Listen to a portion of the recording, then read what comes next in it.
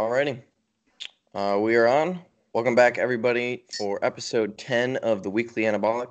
This week we have our guest, Mr. Nick Gloff, our coach, friend, mentor, professor, anything you want to hand him. He is here with us today to give us some great knowledge. Nick, how you doing? I'm doing just fine. I'm here. Welcome to the podcast, man. Well, thank you. Thank you for having me. Long awaited, apparently. Yes. We've spread your name far and wide through this podcast. Yeah, yep. I've actually brought up our special guest. I haven't told anyone, but there's actually some people that are like, "Oh, who's the special guest?" And I'm like, I can't tell you. Yeah. So we do have some peeps. There you go. The much awaited guest for episode 10. Nick, if you'd like, you want to give the people a little bit of a background on who you are, what you do, how you got where you are, kind of what's going on for you. Sure. The name is Nick Gloff. I'm a bodybuilding coach. I work for Team Camp Jansen with and under Matt Jansen, Matt Berzicott, IFBB Pro, Nadia Semanowicz, and Justin Jacoby. We work as a team. Sponsored athlete with Raw Nutrition and Revive. Went to school for exercise science, got a double major in exercise science and kinesiology with a minor in biology. Worked in a biomechanics lab for 2 years. Prescript level 1 coach, all this stuff. But really, the only thing that matters is, I'm here. I'm here to say words, and that's really going to be it. Because as far as everything else is concerned, you can find out everything you want to know about me through these guys apparently, because they talk a whole lot about me. But beyond that, it's just find me on Instagram. It's my name, Nick Gloff, just really easy, straight at Nick Gloff, and you'll just see everything that I do. Get some glimpses into the person that I am just by the way I write, the way I speak, the way I present information. And from there, if you want to get to know me any better, take it from these guys, you just start working with me. You'll get to know me pretty well. So, yeah, that's really about it. I'm not going to go too in depth about my base history and all that. I've been on plenty enough podcasts that I've gone full on in depth and talked for hours about who I am. So if you're interested in hearing anything about who I am and all the details about that, where I came from, the upbringing and everything that led me right to this spot where I am right now, you're welcome to listen to any of those other ones to get the catch up, because we do not have that kind of time today. That's right. So, we got other stuff to get into today. Yeah. All right. So with the thought of time, we'll get right into some questions we have for you. So I want to go over a bunch of programming stuff with you today, and kind of get where your head is at with programming somebody that comes to you and why you do what you do, and kind of your approach. So first off, when someone shows up to be coached by you and they've gone through all of their preliminary stuff with you and you're writing their first block, what is generally your first intent with the initial block that you're writing for them? In most cases, when somebody's coming fresh to me, at this point, things are starting to change slightly, because people are coming to me already knowing what I do and the kind of programming that I do actually write. So the trend is changing somewhat, but originally, and in most cases, and for most people, when they first sign up to get a coach, especially somebody that's more in my realm of coaching and the philosophy of it, they come with a whole bunch, like way too much volume that's really doing nothing but making a good excuse for them not to push as hard as they could on the volume that they actually do in the first place, and just doing way too many exercises, not doing them very well to start with. The execution of them isn't great. The stacking of them isn't great. The overall programming in any one single session isn't great. It's all just kind of haphazard, thrown together as whatever it is that you can do or figure out on the day. When you walk into the gym and you see a couple machines are open, you choose that you're going to do those. Is basically what most people end up walking in with. Did we lose Brady? No. We did not. I have Brady. Okay. I think we're still here. Yeah, both of you guys are flashing in and out of my screen. Technical difficulties continue. Yeah, probably going to be happening all throughout the podcast too. So, mandatory coffee break. Yeah, I'll just have to not intently lock eyes with any of you. Yeah, so I can switch easily back and forth. So in most cases, people show up to me that way. They're just, the plan isn't solidified, and if it is solidified, it's usually not very well built to start with. It's overdoing it on the volume side of things, underdoing it on the intensity side of things, underdoing it on the attention to detail side of things, and everything that follows in suit from that. So in the first block that I make for somebody, the real intent is learning, as opposed to actually trying to get the most like optimized training cycle possible out of them.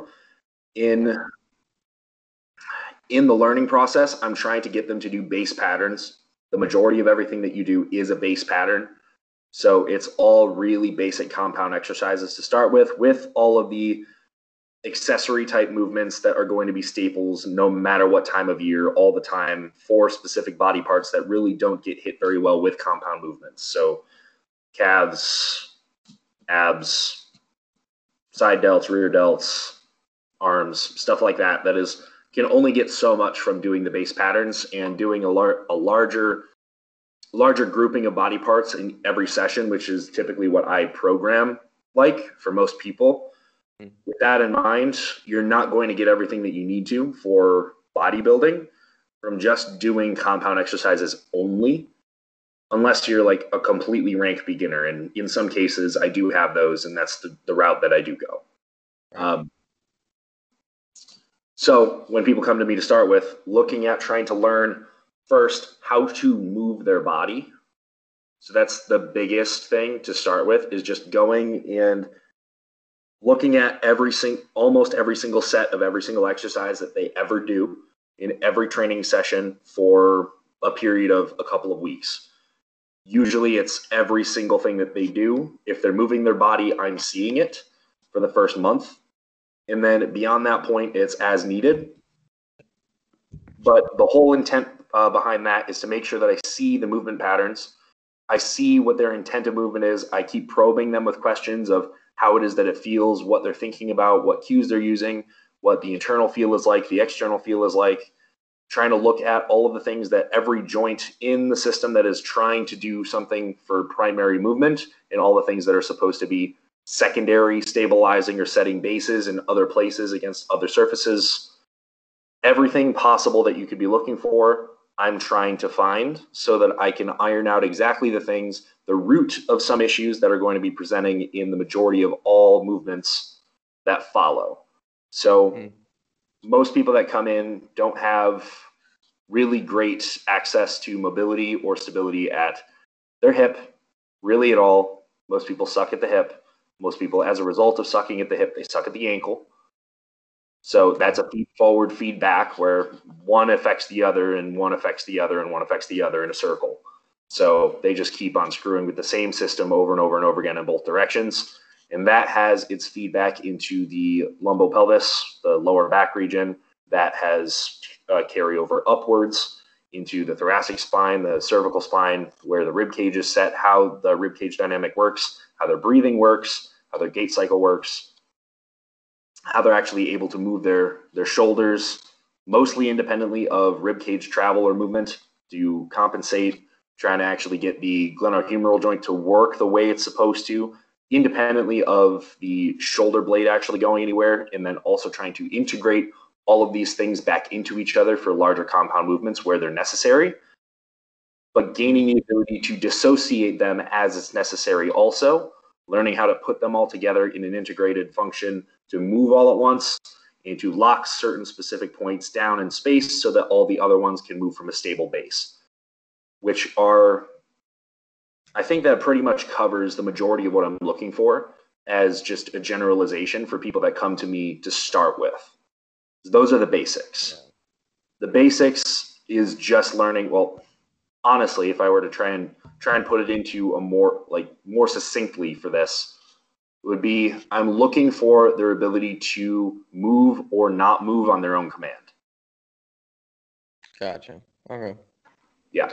And so now you said that intent is slowly starting to change, and I assume that as you're growing as a coach, you're starting to see more and more advanced people come onto your roster, and so you're probably their first block is probably a little bit more geared towards optimal bodybuilding training. No, actually. No? No. Oh.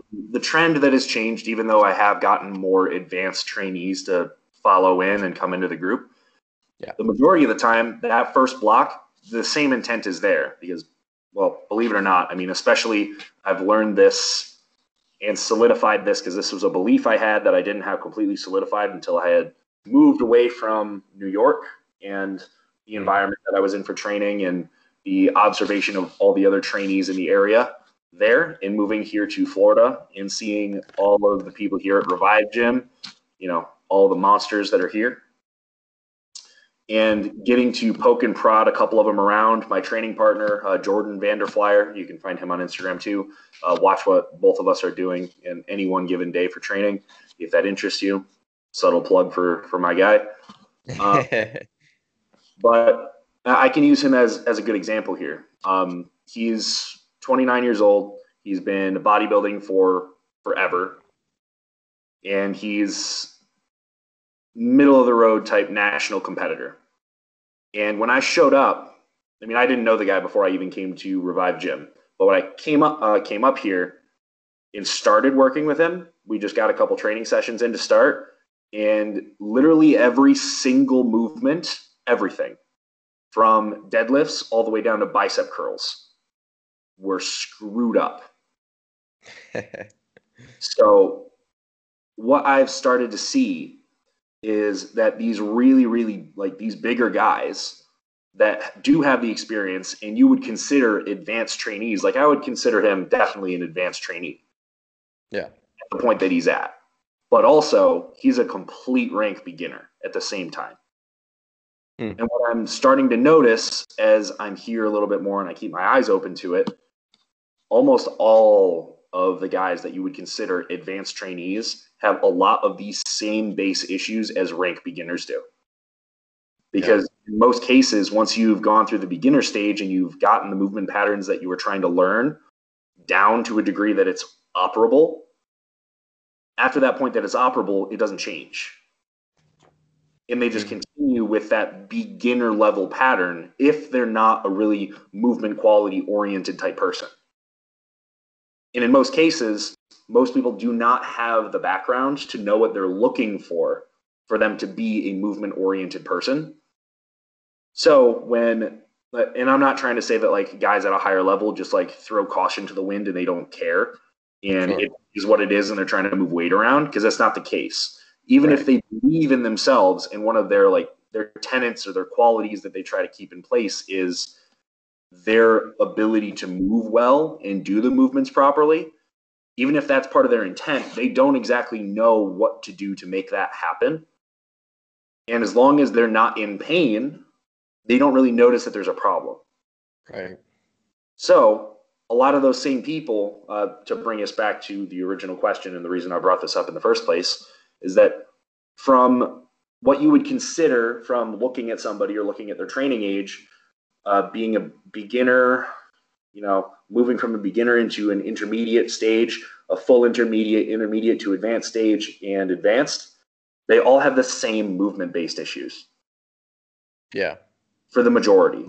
And of course, there's going to be anomalies where there's somebody that just shows up one day and can pull a perfect deadlift off the ground with an obscene amount of weight and they've never done it before. Right. And from the time they first picked it up to the time they last picked up the barbell, it's going to be the exact same, and it was beautiful from day one. There's always going to be those people. But for the most part, you don't see that. And people's movement quality is usually trash.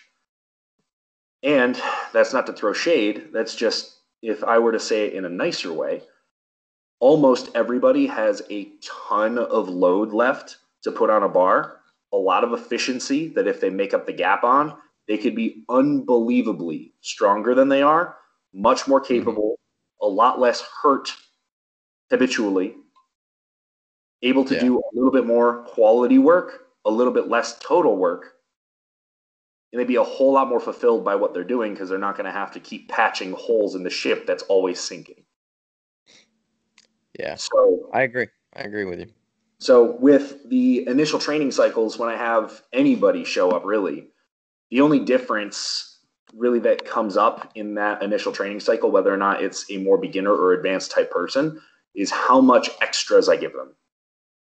The extra being stuff to make it hard. And that's because of somebody's training age, just literally for that reason alone. Where somebody that's a real beginner, if I just give them a well-designed program that has base amount of volume and part of the learning process, and this is also part of it that I didn't mention, part of the learning process that I'm trying to work through is teaching them how to apply themselves. Not just to do the movements, but apply themselves with enough intensity in every working set that you're limited in how much volume is useful to you. Where if you don't have that learned skill of being able to apply yourself, you could do volume until like the day is over. You've seen 3 suns come up and you're still doing bicep curls. Right. You'd be okay. If you have absolutely horrible connection, you have horrible movement, and you just do not care enough to put in the intensity to do it well. If you do it well enough, you're accurate, the intensity of effort is accurate, and you take it all the way to the end of what you actually have the capacity to do, you get a set, 2 sets, maybe 3 sets, you're pretty much done. Beyond that point, you're kind of spinning your wheels and not getting much more if the intensity is high enough. Right. You're just digging a bigger hole without any more benefit coming from it. So, and that's not a cardinal rule where like past 3 sets, bar none on everything is no longer useful. Like that's just an example. Yeah. So for people that are a little bit more advanced, I give them a little bit more of the hard stuff where I want them to bleed a little bit because that's what they want. Right. If I give somebody that's more advanced that has gone to the depths before, whether or not they did it, to the standard that I would want to see it or not, they've still had the ability to take it there. And if I just give them something that appears to not be really intense enough for them, that's a big turnoff for somebody that does come to you like looking for something crazy.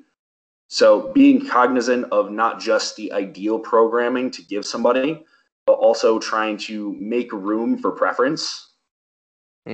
Because that being able to push yourself while being in a balance of everything else is something that, you can put in there, and it may not optimize the program for what you're intending to do at the time, but who cares? Yeah, got to enjoy your training a little bit, right? Yeah, you got to have the person enjoy it. They got to have something to look forward to, or else the result that you're getting from your ideal program in the first place, I air quoted for everybody listening and not watching. Right. So air quoted on ideal, you could optimize or make a program ideal for somebody, but if they're not excited about it and they're not like drawn to doing it, you're going to get a lot less of the result from that as opposed to giving them something that they like to do, making some concessions where you have to and where they have to, so that you can come to a middle ground that's still effective and you program well, but you also give them things that they really look forward to doing, then you're going to get a whole lot more out of them from start to finish regardless. So based on their training age and what they come to you already having done, that will guide what that first block looks like. Yeah, but that makes sense. And essentially the process remains the same for everybody. So because I'm still looking through all the movement patterns, still trying to get them to, trying to figure out what kind of a routine they need to be in for them to get their movement quality down. So with looking at the movements, looking for all the weak spots, what we can't fix with cueing or time or practice, then we fix through other methods trying to get at it prior to as preparatory work or post as something to follow the work, or doing a different patterns of movement that are going to allow you better access to certain ranges of motion at certain joints that will get you primed and ready for doing a larger movement that is going to require those things anyways. So like moving things around, programming differently, and trying to learn what is needed for that individual is what that first month is. So, okay. Yep. Awesome.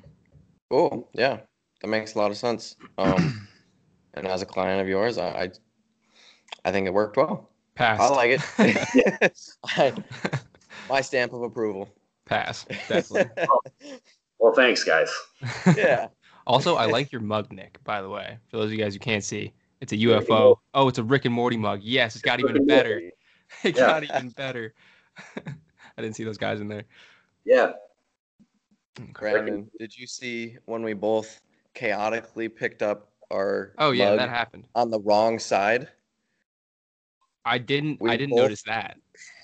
We both picked up the mug without using the handle. All I know is that we both went for that coffee at the same exact time. I don't know if Nick saw that. That was really weird, though. We were like literally same time, and then we were both like. All right. Well, I can still only see one of you at a time. Oh, shit. Oh, really? Yeah, and then like the other one of you will show up for like 30 seconds, and I'll get used to it, and then one of you will disappear, and I'm like, okay. We're just testing your train of thought and how well you can keep it. Yeah. I'm doing all right. I'd say so. Yeah. No, that was really well answered. Definitely. Brandon, I'll let you ask another one because I know that my questions alone could take up 2 hours. Yeah, we can build a lot off of Brady's questions. Mine are more so like little tidbits, little snackums, as we like to call them. We can drop them in between the big ones. Exactly. Yeah. So still in the realm of training here, what are the factors that dictate hypertrophy?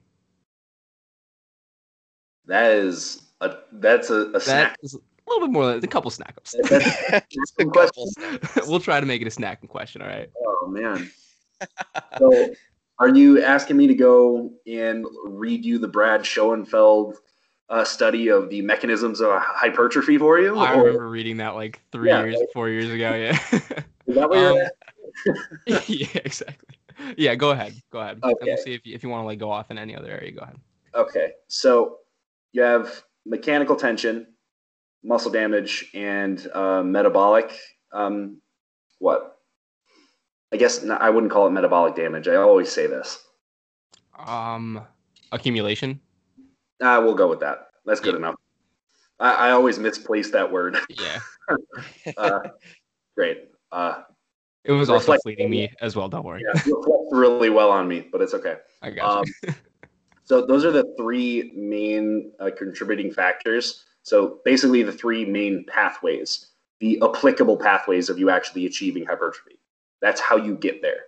So of those three, it's not as if there's three branching forks in a road and you have to follow one entirely or another entirely or another. And that also doesn't mean that what you choose to do with the programming of an exercise or an entire session or a block, or there you go again. Two of you, now one. There you go. Try and figure out why. Brady's a tech guy. You are the tech guy. Figure it out. Probably just connection related. Maybe. So it's not like there's three forks in the road and you have to follow one in entirety and leave the rest of them. You don't have to walk away from the rest of them to have one of them work. And all three of them really all work at the same time, regardless of what you try to do.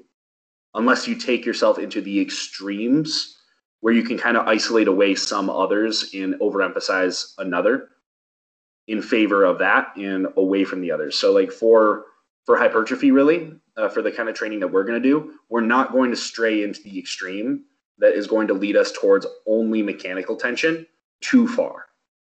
We're always going to have the other two present because of the fact that we're never doing something that's really, I mean, in most cases, I can say in almost all cases, you're not going to see hypertrophy programming that has reps less than 4. And that's the case. So if you're at a loading level that is going to bring you there and you're going to end up failing within 4, you're really not going to have enough time or enough contractions really for you to build up enough. You're not going to accumulate enough metabolites for you to get that pathway to really get pushed far. So you're not going to get fantastic adaptations in that realm from doing something that's that low. You get above that, you get into a little bit more of a typical bodybuilding range between 6 and 20 is pretty typical of most programming, aside from some stuff that goes really high rep, which is there's a place for that, and there's a place almost in every program for that slightly. Wow, you guys are really testing my focus here. Sorry, dude. Skype is really testing my focus. Incredible. Yeah. 2 stars after this. You hear Incredible. That? So when you get into more of a typical range of loading, you're going to see that all three of them are going to be present regardless of what you do. You push a little bit higher on the reps, you're going to get a little bit less of the mechanical tension. That's going to be a little bit less of the contributing factor, and a little bit more metabolic accumulation is going to be the primary adaptation, the primary direction that brings you towards hypertrophy anyway. But even still, if you're coming all the way to failure, you're going to get to the point where the loading relative to what force you can produce by the muscle at that time is still going to create damage, is still going to have enough perceived mechanical tension that it's going to be effective for that as well. So trying to divide them up to understand the mechanisms that are involved is helpful just for the understanding's sake, and just so that you know that there is a way that you could overemphasize one or the other, or the way that you get towards one is slightly different than trying to isolate into another. Can be helpful for programming, but overall, you're hitting all of them on a pretty consistent basis, no matter what you're doing, as long as you're in a typical range of loading and a typical proximity to failure that most bodybuilding programming would follow. So, and then beyond that point, just pushing all of them is trying to get more load for the same amount of reps or more reps, which is, you know, the basic tenets of what we already try to do, whether or not you understand the science of it. So, I mean, the normal bro is going to want to lift 225 on bench for one more rep this week than last time. Yes, he will. It's pretty simple. It doesn't have to be complicated, you know. So really, lifting weights can be as complicated as we want it to be, as complicated as we'd like to make ourselves feel like we're smart. But we are indeed not the smart people of science. So there are smart people in science. This is true. We are not the smart people branch of science. No. So there's smart things that you can say about it, and you can recite an entire physiology textbook if you would like to. How much that's going to make you better than another person at doing the thing of lifting weights up and down and getting bigger? Not much. Probably not much. Yeah. You might. Do you think that the knowledge of this stuff is beneficial for people to know, though, to kind of understand why they do the things that they do, the behind the scenes work? Absolutely, because it guides your decision making. Yeah. And then when you have to prioritize one thing over another, or you have limitations in one way or another, you can figure out what avenues are able to be pushed, and you don't get into the trap of being or having to catastrophize over having a problem show up.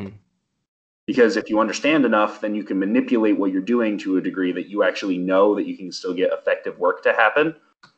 And you can emotionally detach from what it is that you habitually have done to go down a slightly different route to continue chasing further adaptation without having the issues pop up from being limited by something else. And it also takes away some of those limiting beliefs that sit underneath, you know, all of our thought processes anyway. And especially when you get emotionally attached to something like we do with training, because it matters to us more than just moving weights up and down. When you start to build an emotional connection with what you know is the thing that you do, if you don't have any other influence that gives you another perspective to look at the thing, then you're going to be so attached to the way that you do the thing that you're going to be unable to, too emotionally invested to decide to listen to another perspective, search for more information to understand better, to do a better job, and to improve it. The only way that you're going to look towards improving is going to consistently be just what it is that you can make work within the paradigm that you've already always done. Yeah. So having the information is always going to be helpful in that sense. For sure.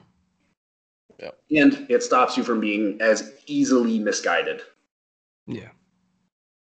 Definitely, it opens up the doors. It opens up more doors for you, I would say. Yeah, too. yeah, absolutely. And as long as you're willing to keep your eyes open to look through the door as it's opening, you're good. You don't always have to walk all the way in. Mm-hmm.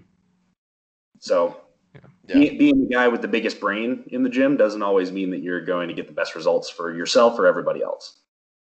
So trying to always be the smartest guy in the room is a good pursuit, because it's going to add up and make you a little bit better at what you do than somebody else, as long as you continue to apply it and try to make that the point of learning instead of just cramming more information in for no real benefit to anybody but your own ego, really, to say that you know this thing or know this thing.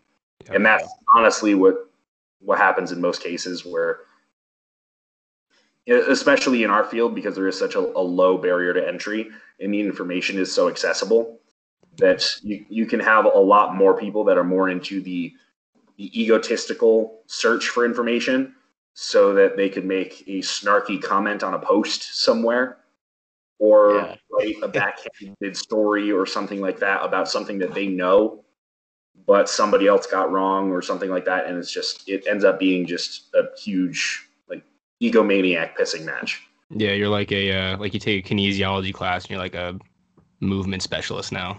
Yeah. Movement specialist. The deadlift specialists that are out there. Yeah. Brady, would you like to chime in? Did we beat that horse? Yeah. I'm gonna ask a question specifically about a piece of my training that we went through. So on this podcast, we've talked about my diet phase before and kind of what was brought along with all of that. So I wanted to ask a specific piece of my training that changed while I was dieting. About halfway through the diet, we switched to a higher rep range in almost all of my movements. Versus we went from 6 to 8s, 10 to 12s to 10 to 12s, 15 to 20s. Yep.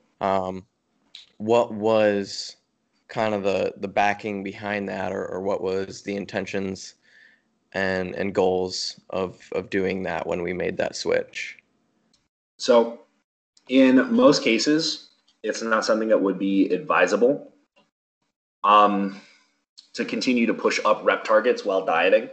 In my opinion, at least, it takes you away from the loading ranges that you do the primary amount of work on or within for the rest of your year.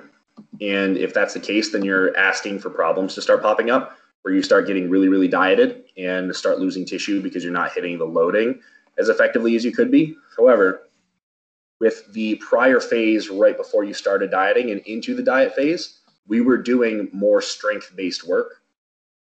So we were at a lower range. Being as consistent as we were through that, we were pushing up against the same strength barriers the whole time. Okay. And we had kept ourselves away from doing the higher rep target stuff for a long time as well. So there was adaptation left on the table.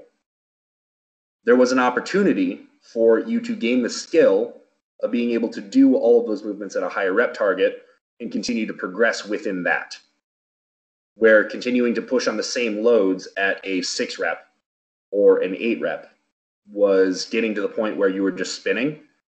Not getting much more. And as the diet was going to continue to get more intense, it was going to get much, much harder for that to continue.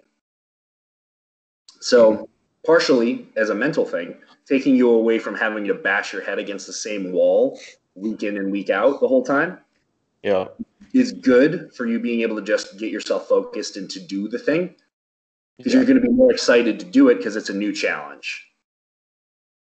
Feels like I can make ground on something. Yeah. And as you're going through a diet phase, your shape is getting better. So your cardiovascular shape and your cardio endurance is getting better. And as we weren't very practiced with doing high reps on anything, by that time, you had a lot of ground that you could make up in that direction. So you were getting into good cardiovascular shape, but we weren't really getting your rep endurance up because we weren't putting you through that training. So there was a huge opportunity for a lot of progression, like right off the front. So that was going to give you a good bump. That was going to make you feel pretty good. It was going to give you something to focus on. And every single session you came in, you could get another rep. Yeah.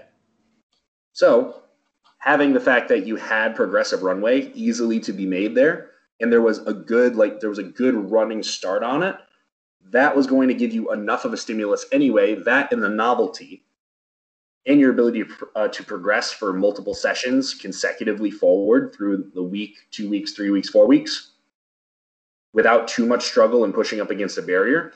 Having that being the case, making that decision was pretty easy because you weren't going to lose any tissue as long as you were progressively getting better at doing what you were doing. Okay. You were continuing to go and hit failure at the higher rep targets, and it wasn't by efficiency. It wasn't by you having a technical failure and having to stop in most cases. It was you taking it as far as you could after you learned how. Because there was a learning period there where you were having to stop because you just didn't have the technical proficiency to do that many repetitions of a compound exercise. Yeah, definitely. You got that out of the way. Fortunately, we had just enough time in the gym before lockdowns happened where I could run that first block. Yep. And then we had to switch everything up. Yep. And then after that point, that was also part of it. So once we got into the phase where everything had to be barbell work, basically, there had to be some decisions to be made there. There wasn't going to be a lot of opportunity for you to get by that time, you were pretty dieted. And by that time, your ability to continue to get bigger loads moved at a lower rep target was diminishing fast. Yeah. Okay. So compound that with the fact that you have no access to anything really that is going to take any sort of stimulus away from you. You don't have the opportunity to load a muscle more directly without having the rest of the system being involved. Doing everything with a bar makes it so every single movement that you do is a compound lift. If I had tried to put in the rep target paradigm that you're doing a 6 to 8 or even slightly lower, because in some cases, diet phase, it's helpful to have stuff that is lower so you can continue to get enough mechanical loading so you don't lose any tissue. Trying to do that at that point while everything is going to be a compound movement is waiting to get wrecked and just beaten down so hard that your training would become useless soon after. Yeah. So it was a calculation of sustainability. It was a calculation of looking at how much progressive runway was available and looking at and critically thinking about how much of a loss could you really take on the muscle tissue side of things considering the fact that you're going to be progressing through rep targets over and over and over again for weeks. How much are you going to lose because you're not doing a 6 rep? Minimal, if anything. Not much, if anything. Not much, if anything at all. And if it's going to be any different than what it would have been if we just carried the lower rep targets all the way through, there's no way to say, but I can't imagine that it would have been significantly different whatsoever. Yeah. Because look at what the training phase that followed that, what happened there. We went back down. Yeah, but we split those rep targets, right? Yep. Yep, so we did. We split the Half rep and half. targets. You still had, for the first time, then a full split.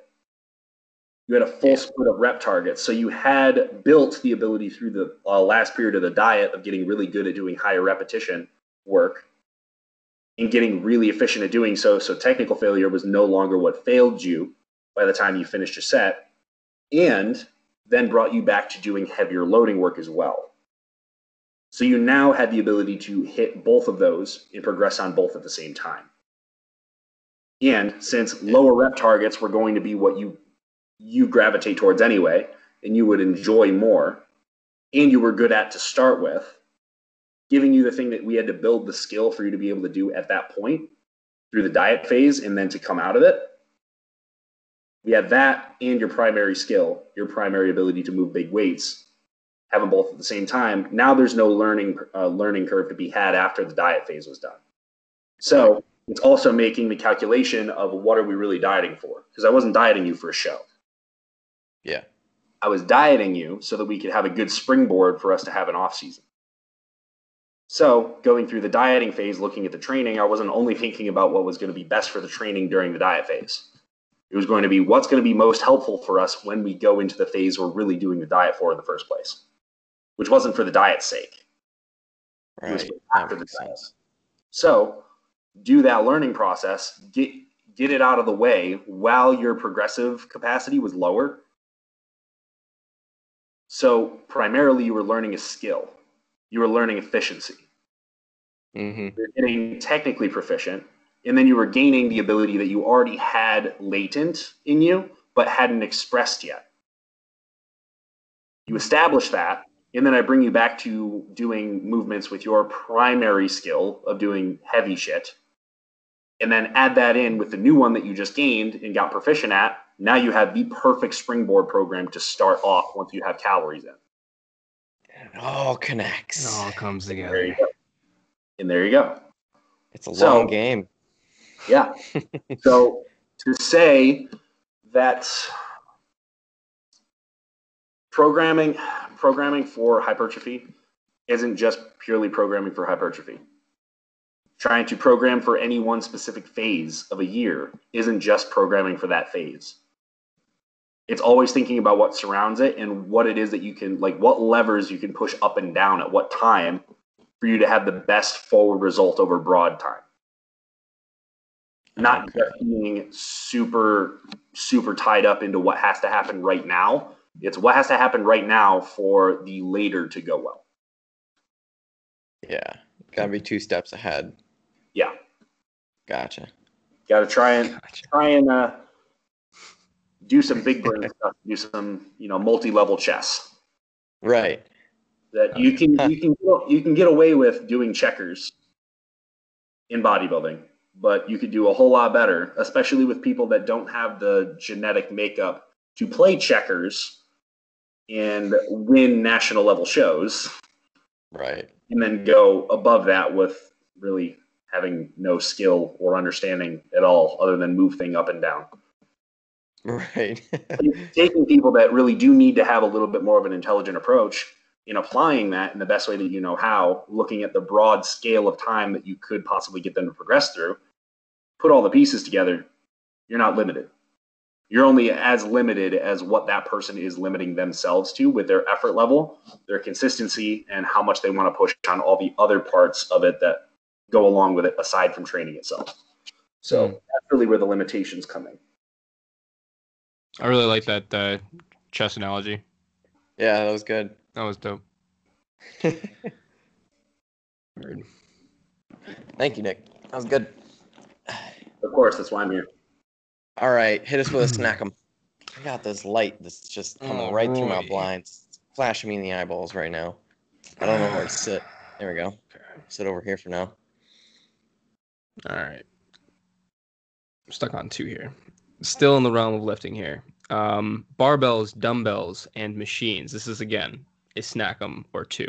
How can we best utilize these tools while programming? And where do you see, programming a barbell versus a dumbbell or a machine over a dumbbell of some sorts?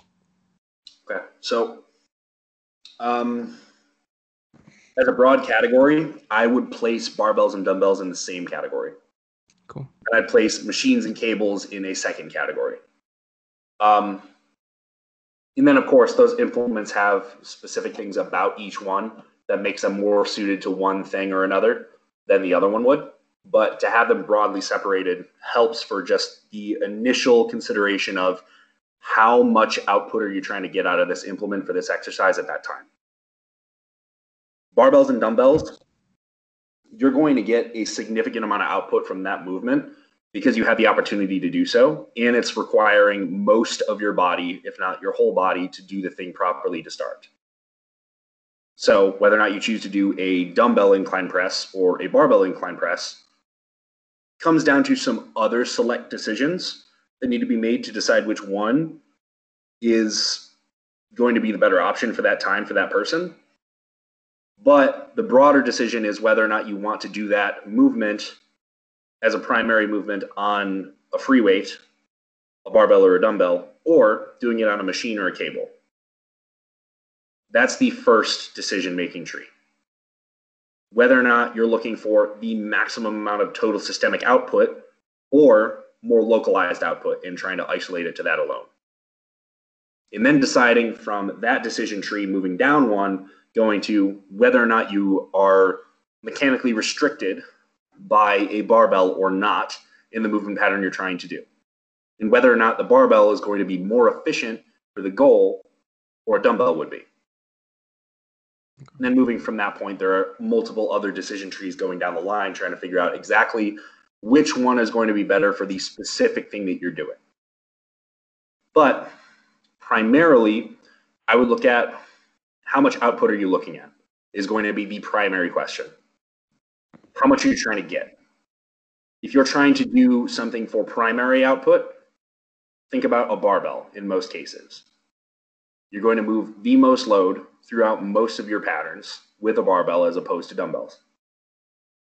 If you're looking for the most output, you're going to want to do a barbell RDL rather than a dumbbell RDL. Because one, you're going to be limited by how many plates you can put on the bar, which is a whole lot more than how big your dumbbells are in the gym. So you're going to get better output that way, and it will make some mechanical changes that will make it even more difficult with the barbell than the dumbbells in the first place. Okay.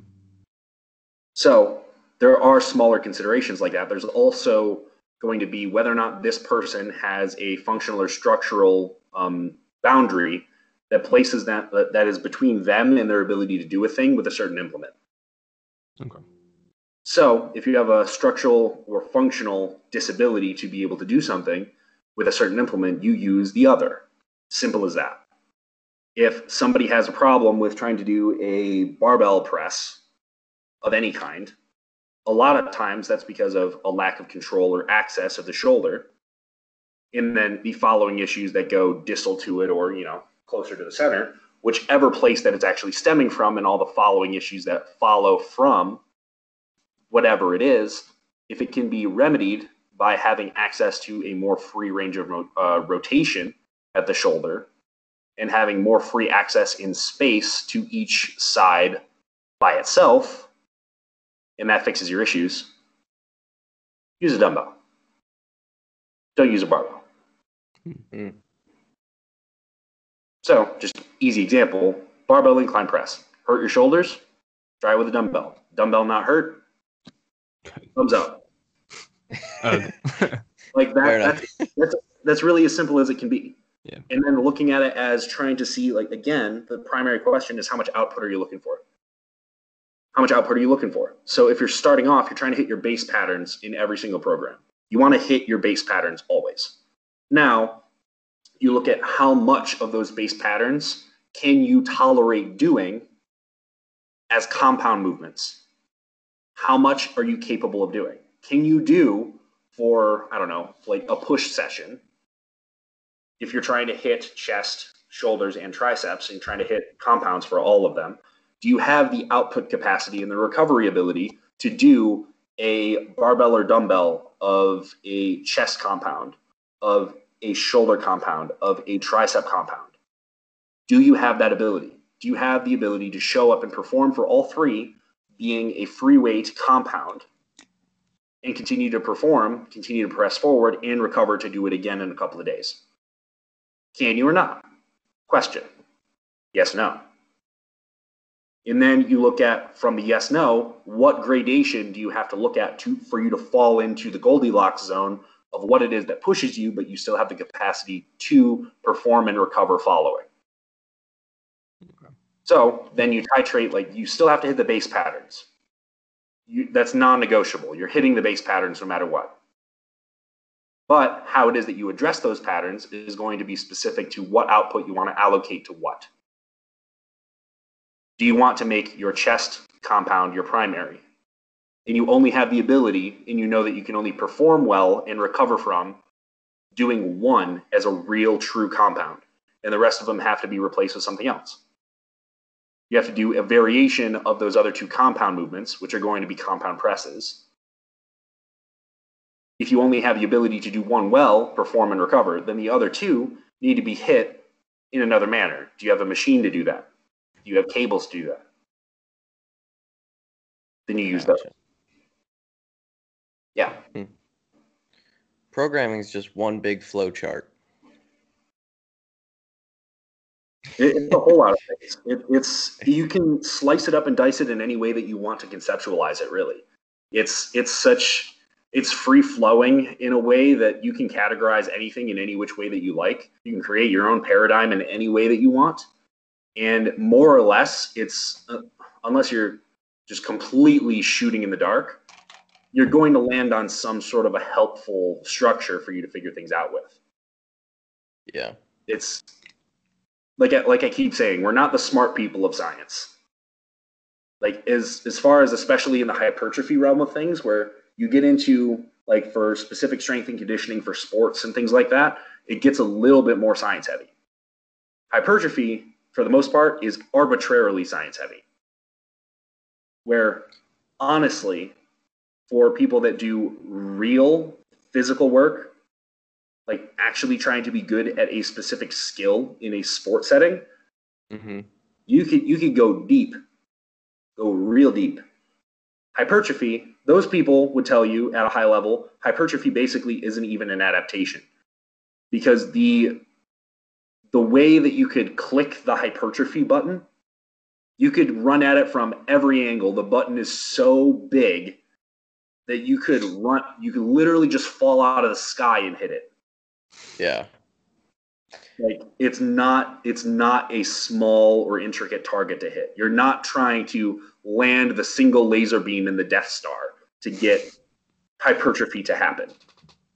It's not, Right. not it. It is not it. You are just throwing stuff at a barn door that's 10 feet in front of your face. Yeah.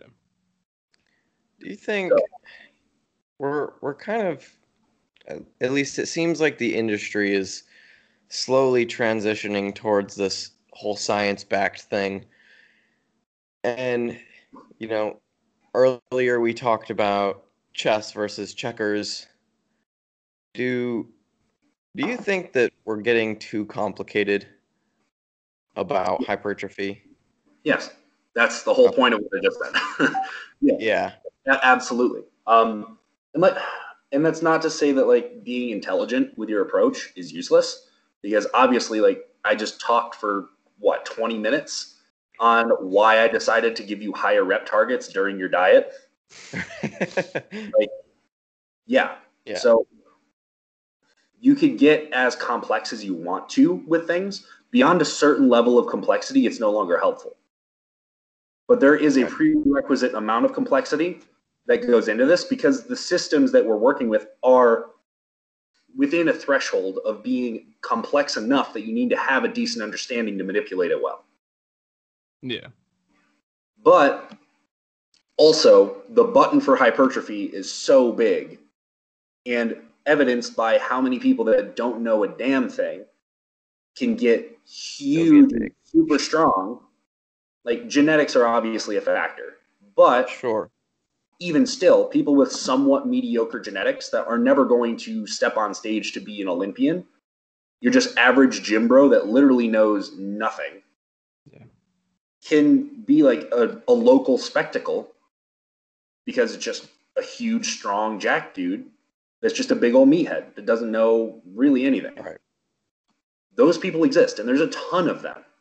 And then there's a ton of pencil pushing trainers that literally look like the heaviest thing they've ever lifted was a clipboard, that can spit off every chapter from start to finish of a applied physiology textbook, and it gets them nothing. Yeah. Like there's the two sides of the spectrum on that, and everything in the middle still counts. So there is a prerequisite amount of complexity that should go into it. You shouldn't be completely downplaying it, because I personally get very irked and annoyed by people downplaying it to a degree that it's just lifting things up and down. Because although it is lifting things up and down, there's a little bit more that goes into it than just that. But also, if you require that there is 3 meta-analyses done in the last year on a certain topic that all came to the exact same conclusion for you to say that anything has the possibility of existing or being significant enough to like design your philosophy of programming around, you've missed the boat too. Yeah. Which is another gripe of mine, where it's the evidence-based community, which is something that I have complained about on every podcast since I've ever started being a guest on podcasts, ever. And then even long before that, when not a single soul other than my mom and my dog would like my Instagram posts, I was still screaming from the rooftops the same things. Yeah. It's the evidence-based community has quickly became in orthodoxy instead of being actually evidence-based in going with preference, anecdote, and science being the things that decide your like what you do. It is now only science. Yeah. And that's it. Like, that's the only thing that is accepted as a modality or a method of deciding what you're going to do with your training with the quote-unquote evidence-based community. Or there are some, in a smaller sect of them, which are all about preference, and preference guides the whole thing, which goes down an entire other rabbit hole of a whole bunch of other types of people that are not even really a part of the bodybuilding world, but a part of the fitness world, where it's all about just feeling great about the thing that you decided to do, which good for you. But if you want to be mediocre forever, continue doing only the things you enjoy exactly as hard as you feel like you want to. Stop before anything ever challenges you, and then decide that you're still going to be as body positive as ever. Like, great. Not my cup of tea. And trying to push forward a message that being continuously and never ever deciding that you need to reach for something, I don't think is a productive way of trying to teach people that fitness is you deciding to do only what makes you happy. I don't think it's productive. I don't think it's helpful. I think it's misguided. And I think it's leading people to, even though it pulls more people in because they're less intimidated, I think there needs to be another step beyond it where you don't just placate to what people do or do not want to do, where you actually guide your decision making on what you want somebody else to do as somebody that is an influencer, I don't know what to even call it. I guess influencer works, but if you're like a trainer, a coach, a whatever on Instagram or putting out information of any kind, I feel like it's incumbent on you to not only play on one side of the field. You should be paying homage to the other, like all of them. You should be able to say, no, like you shouldn't be doing this and that thing because there's absolutely no scientific basis of fact for that, even by mechanism that is possible. That's probably not the greatest place for you to put your resources into. Say that. Yeah. Totally fine. That doesn't mean that you're a science orthodoxist. Right. It just means that you're generally going by, hey, well, that doesn't seem like it's really got anything to it. I think that my efforts are better placed somewhere else. Perfectly fair. Yeah. And then go and guide other people to say, well, I don't really think that this is going to be that useful for you to put your time and energy into. You should probably go this route that has a little bit more backing to it, has some mechanisms and some applied research to say that this is generally the route that you should go. Cool. Great. Yeah. But then taking it to the extreme of, no, there hasn't been a direct applied RCT on this with these exact things that I want to see to confirm my beliefs or deny my beliefs for me to make a decision on. So therefore, this is the only thing that matters and the only thing that works, and I'm going to die on this hill for it. Yeah. Which is basically what we're seeing the most of right now. And then there's all three of the hills, preference, science, and anecdote, and everybody wants to decide that they want to stand swords drawn on the hill that they decided that they're going to die on, and that's going to be the battle that they're going to fight. When The whole point of being evidence-based in the first place is being able to look at all three and then, go and intermingle with everybody that wants to sit on the hill. Right. Yeah, that's Best it. of all Learn hills. from each other. Yeah. Yeah. Learn from everything that there is to learn. Yeah. Try to gain perspective from everybody that's seeing the ground from a different perspective than you. And try to create a more cohesive view of what is effective and what works for what people at what time and what circumstances. Because we all like to, this is another trend where it's everybody's an individual. Cool. Yeah, we are. But we're also all human beings. We're So also all the same. we have so much more in common than we have different. Even with the people on the sides of the spectrum of humanity that are the furthest away from each other, we have much more in common than we have different. Yep. Yeah. So the over-individualization of everything is ridiculous. And in my opinion, it's all stemming from the same group of people that are on the preference hill that are really, really about not hurting anyone's feelings or trying to treat everybody like they're so specific and different that the approach that you need to follow doesn't need to be like anybody else's, so you don't have to compare to anybody else. Right. Which is honestly where I think a lot of it comes from. Because it's a combatant idea away from social media culture where you're being exposed to a whole bunch of people that are doing things that you might not be able to do or are not currently doing. Or if you are doing it, you're always going to feel like you're doing it in a lesser manner because you're seeing a highlight reel of the person in front of you that is doing it. Right. So as a combatant to that, it's no, you don't have to squat because you're a special snowflake, and maybe your special, like the branches of your snowflake aren't built to squat. Squat, right?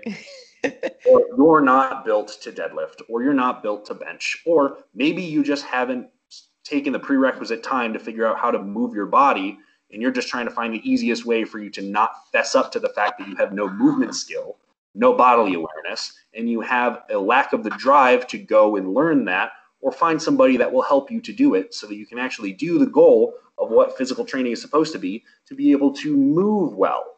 Mm-hmm. Yeah. Instead of having these arbitrary objective goals that you're trying to hit, which honestly, like in most cases, most people don't reach in the first place. So like, okay, you want to lose 20 pounds. So you start doing physical activity and training. Cool. That's a good goal to have. Not poo-pooing on that. But if that's the only objective goal and you're going to do anything to get there, although part of the sentiment of trying to get there is, yeah, you're going to have to make some sacrifices and do, quote unquote, whatever it takes. But at the same time, you actually have to do whatever it takes. And the avenue you take to get there is going to decide how much longevity you have in trying to reach that goal and how long you're going to take for you to maintain it, for you to move forward beyond it.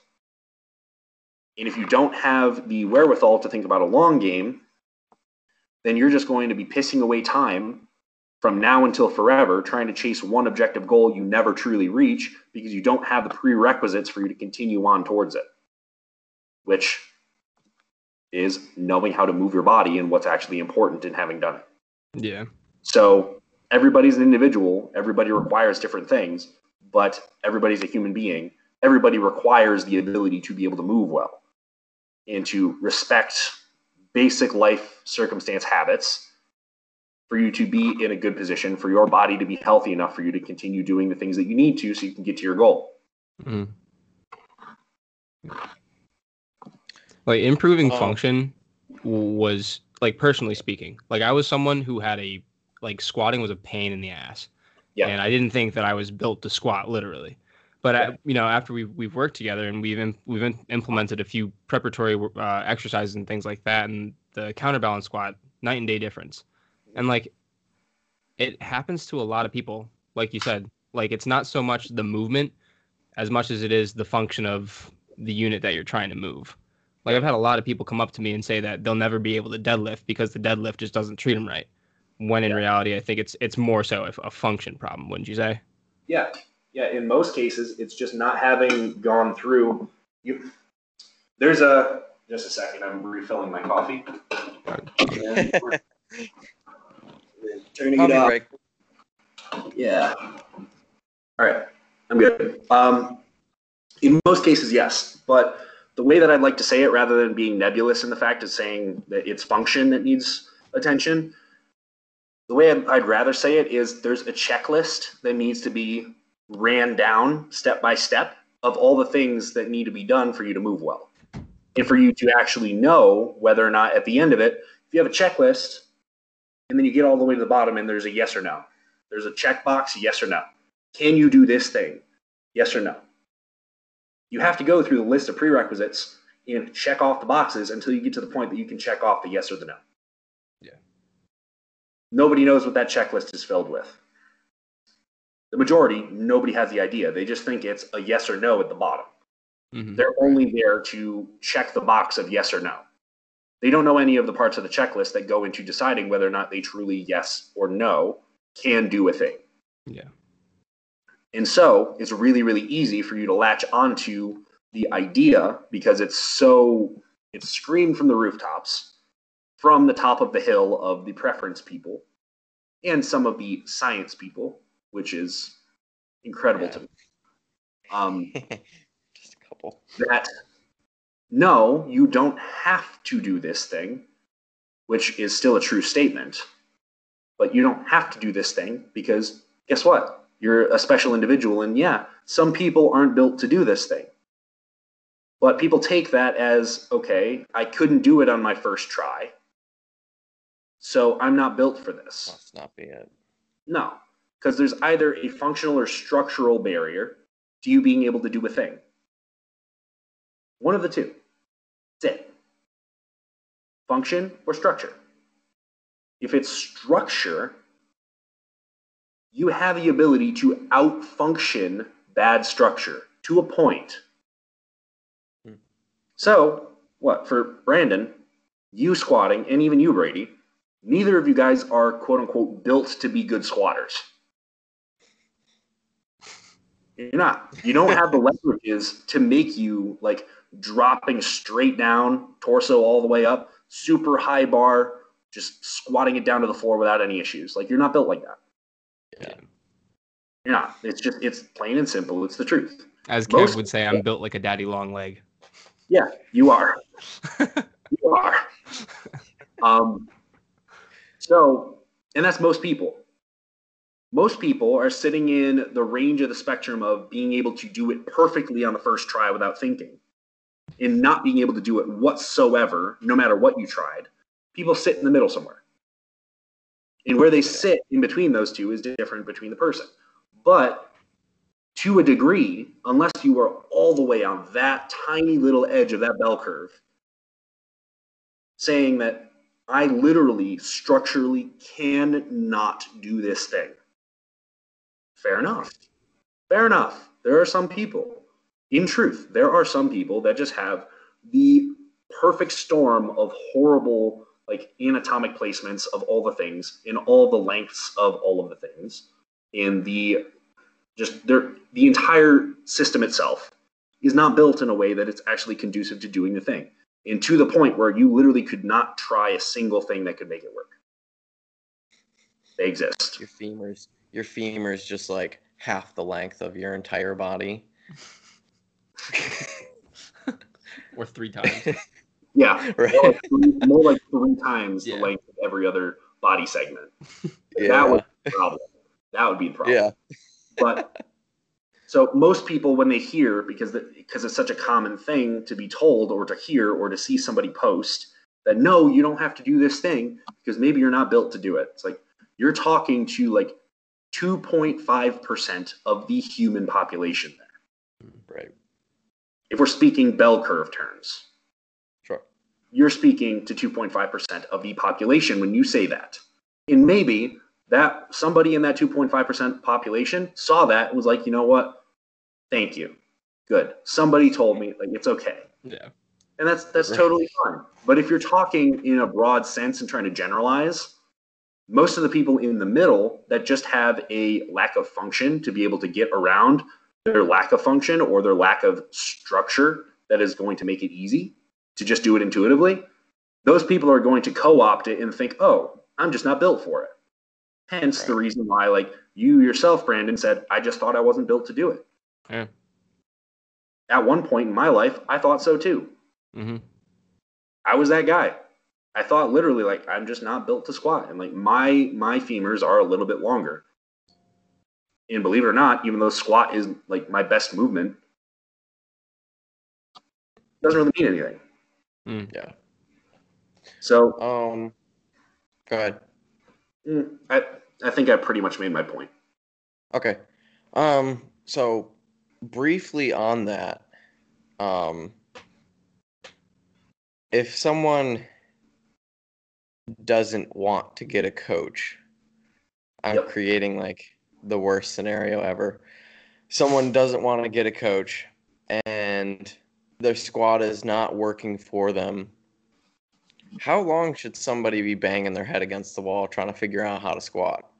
Or, you know, any movement that's not working for them before they decide to move it to something else, you know? Until they figure it out. Seriously. And I mean that because, well, I'll say this and I'll continue the analogy. You can try and keep banging your head against the wall of the question of, can I do this or not? So trying to figure out and standing over the piece of paper with the checkbox of yes or no, and just trembling, trying to figure out which one. And the next rep or the next set of every time you attempt it is you just standing over the piece of paper with your hand trembling, trying to figure out, like, sweat on your brow and everything, like cracked out of your mind, like, oh my God, I don't know. Maybe one more try. Maybe one more. It's not giving you anything. You need to know what the checklist is. Yeah. So if you don't have a coach and you don't have the body segment lengths and all the things that go into whether or not you anatomically are well suited to it, if you're not anatomically well suited to do it, then intuition is not going to help you much. You're going to have to figure out how to up your ability to function so you can overcome the bad structure. Yeah. And if you don't know the checklist of what it is that actually makes up all of the check boxes to get there, then you're just hitting your head against the wall for no reason. Yeah. So if you don't have a coach and you're not willing to get a coach, you need to at least be like digging in to figure out some things about yourself. Try to learn from somebody at the very least to see what actual considerations go into your ability to function at every single joint that's involved in doing a thing. And this is probably the biggest sell for having somebody to get a coach that actually knows what they're doing as far as movement goes. Because everybody could use it. Yeah. And if you want to go the other route and you just want to have control over everything that you do, but you know that you have some issues with trying to make things work, you're hitting your head against the wall for no reason. And if you would like to just take it do the hardball way, you're going to spend a lot of time trying to learn stuff. Right. You're going to have to sort through a ton of information.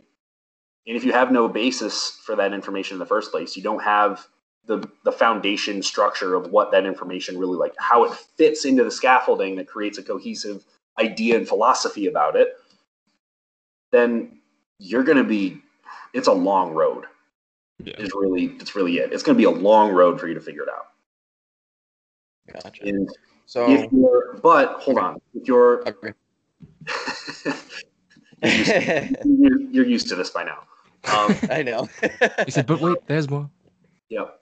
So, and then further than that, if you don't gain the ability to do base function patterns, just being able to do a hinge well from any position in any sort of variation, if you don't know how to squat well with really any position or variation, you can't do horizontal or vertical pressing or pulling in whatever pattern it is that you decide is going to be your primary pattern that you focus on. If you're not able to do those things, you put yourself onto a machine or a cable or something that obviates away some of the things that would be required for you to do them well as a base movement. you are stapled only to doing that one thing with that one implement that worked. So you're, by the definition of it, you're limiting yourself on how much range you have laterally to move when things no longer work. And eventually there will be a point where things will no longer work. And you need to go another route, and you have to address some other things, and you need to expand your abilities. If you're just able to do the thing with one implement, one way, because it's the only way that you can get it to possibly work, if that's your foothold into making it work better overall, so that you can gain access to do other things and move laterally from that, cool. For example, if you have a horrible time with doing like overhead pressing, you just can't do it with a free weight. You just lack the ability because structurally, pretty much everybody is okay. But functionally, that's one of the biggest issues almost nobody can do well. So instead of just being pigeonholed into only doing overhead press on a machine, and you're just stuck on it forever because it's the only way that you can get it to work, if you use it as a gateway pattern and you get practice being there, but you keep on doing other stuff that puts you in a similar analogous position, that will then start to take away some of the functional barriers of you being able to get into an overhead position with the arm, with the shoulder in a stable position and the rib cage not compensating. You'll get better at doing it. And eventually you'll be able to move laterally away from that, and you'll have the ability to do the thing.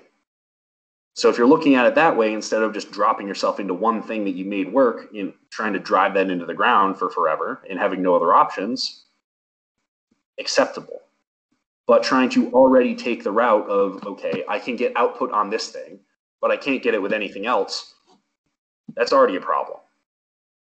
And if you're not looking at it as a more long-term solution of figuring out how you get that problem to go away, you're going to have a problem that's already a problem turn into a big problem later when you lose the access to doing the one thing that did work, which eventually will come if you don't address it as a gateway to opening up other things and program and do other work for you to gain the access to that after having done the work there.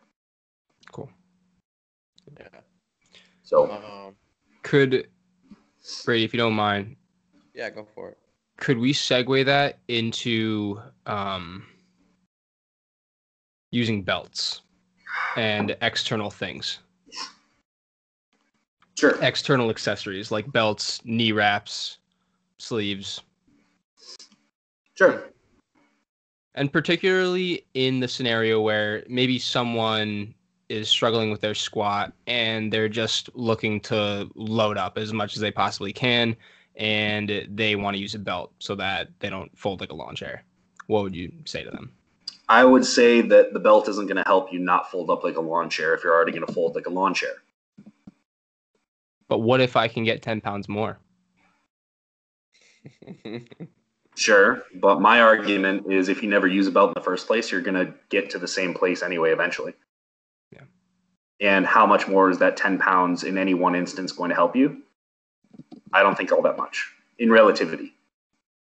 It's your progression from one spot to another that is going to help you to progress in your physique. Yep. Not the sheer amount that is moved. The sheer amount has an effect, without a doubt. But if you're always performing and no matter what, you're always doing belt on a squat or a deadlift, then your constant performance is always going to be 5-10% above what you could do without. You've already bridged the gap of that progression that you would have had between doing it beltless or with a belt. And then from that point on, that's your baseline. What matters? How much above that baseline can you push through and continue to assimilate into your current baseline? That's what determines your progression. That's what changes your physique. If you're always sitting at that 10% above what you could do without, you're still in the same place as if you didn't use it. Too much. Really. So,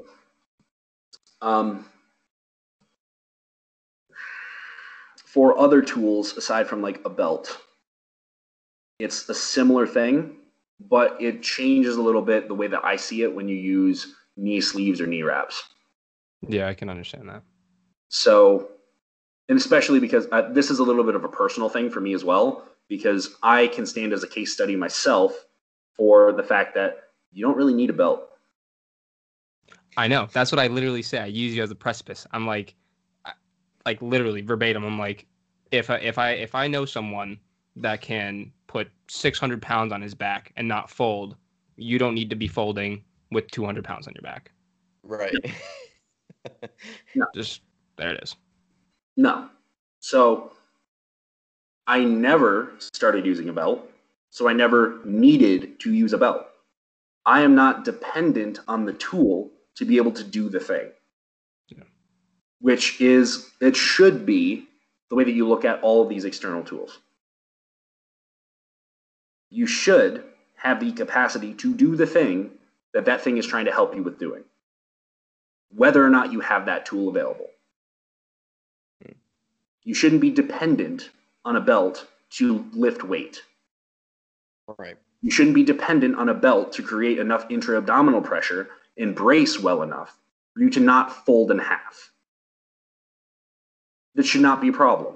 Because what is a belt actually for? Because a belt it's not a physical obstruction, even though that's what most people would consider it to be. They treat it as if it's a physical barrier, a physical obstruction to them folding, trying to hold their back together, safety for their back. That's usually the way people look at it. That's the complete opposite way to look at it. It's another physical wall that acts almost as if it was another layer of abdominal tissue. It's another physical barrier for you to brace harder into, to create the effect of intra-abdominal pressure, to put something in the dead space between your spine, your pelvis, and your rib cage. So when you have something that a force that is trying to pull your rib cage into your pelvis, you have something in the way. You have a pressure vessel that limits how much you can get folded over. That's what it's there for. That's what the belt is for. Yeah. It really only gives you another 5 to 10% total ability to move weight as a function of giving you the ability to brace that much better because you have another physical barrier to create pressure. That's it. That's what it's for. But if you can create adequate pressure that you don't get folded without the belt, you don't need the belt. And if you're not a power lifter and you're not concerned with getting the maximum amount of pounds moved for this movement at this time on a platform right now, and you're going to be judged against your peers for how much poundage got moved in space, you don't need the belt to inflate your numbers 5 to 10%. Yeah. You don't. Because, like I said, what matters is how much you're progressing from baseline and how much of that excess performance above your baseline you can assimilate into your baseline. That's what matters. That's what progresses your physique. Having that extra 5 to 10% from the get-go and always there doesn't help. Cool. Awesome, dude. Well said. Yep.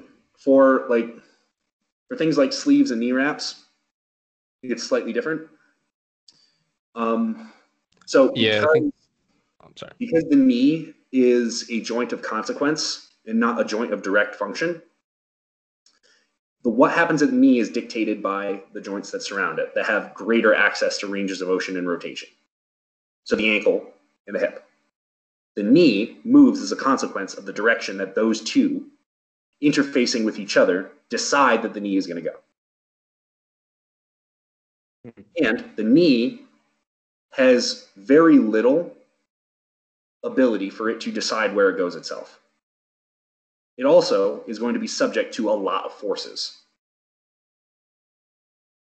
In which a lot of people, when you get an injury, a sports-related one, get them at the knee a lot of the time. So that is also a reality. And most people that actually do lifting didn't only start with lifting. They came into it with something else. They started somewhere else. They have residual issues from doing other things. For most athletes in every single sport, the thing that gets beat on the most is usually the knee. Yeah. So that is a consideration for people that still want to perform in weightlifting, in whatever sect of weightlifting that it is. still want to be able to do the thing in the safest way that they can and try to avoid some of the issues from excess forces going through the knee. And if you can parry them in one way or another, in the position that is going to be the most, not most likely to injure. I will not say that because that's not true. Where a sleeve or a wrap is going to help you is not in the position that is most injurious for the knee. The position that is most injurious for the knee is actually within the first 30 degrees of flexion from a straight leg. Can you say that again? The position at the knee that is going to be the most injurious is going to be within the first 30 degrees of flexion. So really, it's barely bending your knee. Most ligament tears, especially within the knee, happens at an almost straightened leg, rather than being in the very bottom of like a deep knee flexion position. Very, very few injuries happen there. So, and is there a particular reason why? Yeah, it's the dynamic of the ligaments. Okay. And Yeah. is it like they're in their lengthened or shortened positions? Relative to one another. So depending on the position that the knee is in, and this is the same for every other joint, depending on the position that the joint is in, one ligament is going to be more the primary thing that takes forces in that position or not. So there are going to be some ligaments in the knee that are going to take more force at one position rather to another. So in knee flexion, in the arc of flexion, there's going to be different ranges within that arc that each ligament within the internal knee is going to take the most amount of tension, or they're the closest to their max tensile strength. If they're the closest to their max tensile strength and there's another direction of force that they're already being exposed to in the direction that they're supposed to tolerate, and then added to that is another direction where it's not really intended to, that's where an issue happens. And at the speed and intensity that that other force comes in, or the initial force that is in the direction it's supposed to be, if it's excess beyond its actual tensile ability, its ability to hold its position on the structures that it attaches to, gone. Yes. So that's an aside point. But when you get down into the very bottom of a squatting position, so a deep knee flexion position, that's the position where a lot of people feel pain in the knee. It's not the place that's most injurious, but a lot of people feel pain there, for whatever reason that is. And there's a ton of different reasons that people may have knee pain there. And a lot of times it's not due to a structure issue. A lot of times it's due to a function issue that happens at literally any muscle group that you could decide to pick on. Yeah, it's so hard to pin. Yeah. So in a way, it's almost useless to try and decide what muscle is going to be the limiting factor or what creates that, because there's so many of them, and it's an integrated system of whether or not you have beyond a certain prerequisite of function at the hip, the muscles of the hip and the leg, and then the lower leg and the ankle and the foot.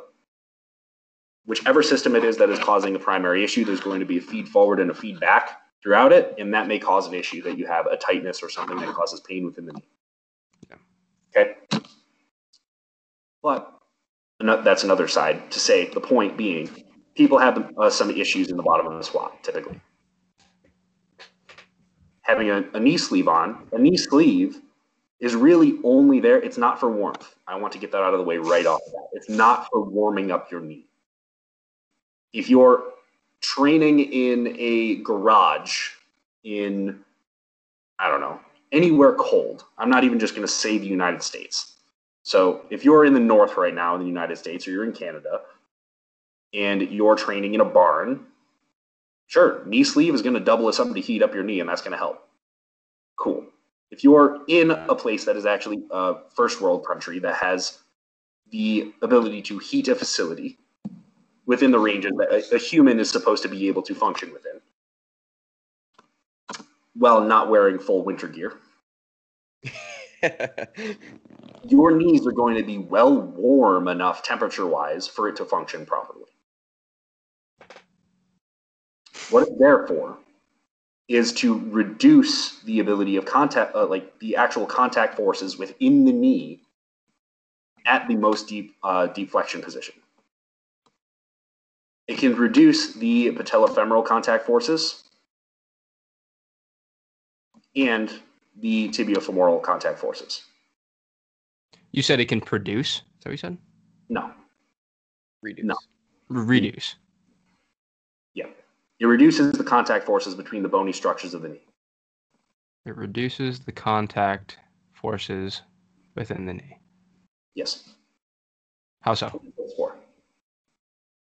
So, in layman, in bro terms, it takes some of the pressure off the knee and the bottom. Okay. That's it, really. And how exactly does it do that? The bunching up of the surface on the back of your knee.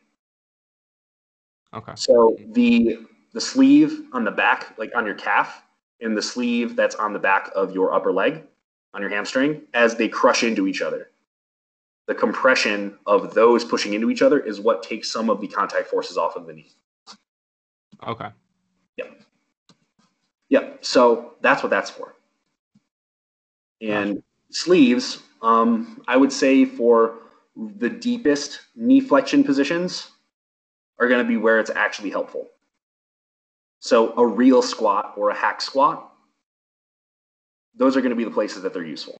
Using them for everything that moves your knee around, I wouldn't say is all that helpful. Yeah. Okay. Doing a leg press, which is basically a half squat, not really helpful. Mm-hmm. It's not really doing anything. It's not really doing anything unless it can reduce the contact forces at the knee, which will only happen in the deepest point of flexion. Wraps, on the other hand, is a whole other tool, and that's a whole other conversation. So, and then there's a whole debate of whether or not they're actually helpful for hypertrophy or not, which I would say that they are in limited sense. But we don't have to get into that right now if you guys don't want to. I had a question about the the introduction of those tools. Yep. When do you think it's an okay time to introduce sleeves? You know, is someone who's squatting 2 plates versus yeah, go ahead. I already got you. If there's already an apparent structural need. Okay. Yeah, I know that you were in a little bit different of a category, Nick, because I know that you talk about the menisci. Yes. Yeah. So if there's already an apparent structural issue that it could be helpful to use them, start whatever. Sure. But if it's a function-based disability to be able to do it, then address the function. And usually it's both. Primarily function. Yeah, primarily function. I feel like function is a big problem for a lot of people. Yeah, basically the biggest one. Yeah.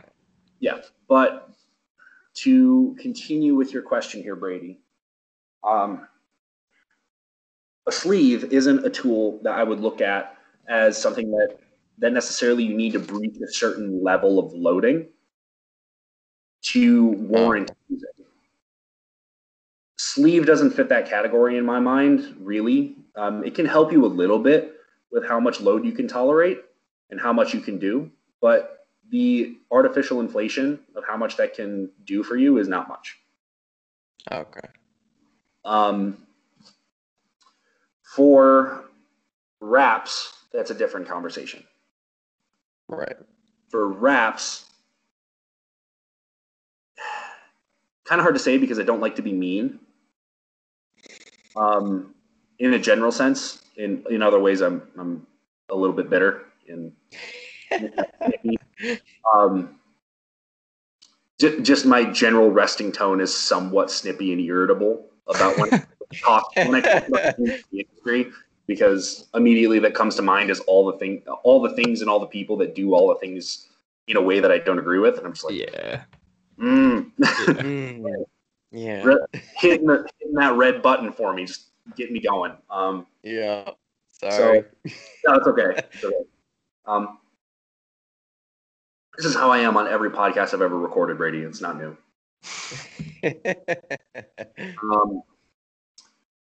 So looking at knee wraps as a different tool, if you're not okay, so a decent wrap job with a fair pair of wraps that you didn't get off of Amazon for $9. A decent pair of wraps with a decently tight, not all the way tight, not because there's a difference there too. How tightly you wrap your wraps matters, especially when hypertrophy is concerned. So if you have anybody that wants to talk about whether or not wraps are helpful for bodybuilding, or whether or not they just starkly are not helpful for bodybuilding, there is a difference in how you wrap and how much you can actually get out of wraps. And if your entire argument is that it's for hypertrophy, you don't need to lift the most amount of weight possible by any means necessary, and that would be your qualification for not using wraps, then you just clearly do not understand the fact that there is a gradation and there's a method to using them that doesn't give you the maximum amount of pounds that you could get out of the tool if you decided to. So if you're a power lifter and you're using wraps, you're going to wrap them so tight that before you can even get yourself to stand up, standing up is also a problem at that point. Before you stand up, everything below your wraps, under them and below, is either ghostly white or purple because of the lack of blood flow. You're in excruciating pain.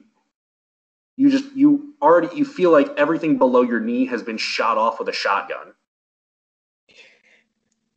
And you're just walking yourself under a bar and hoping that you could just stand it back up.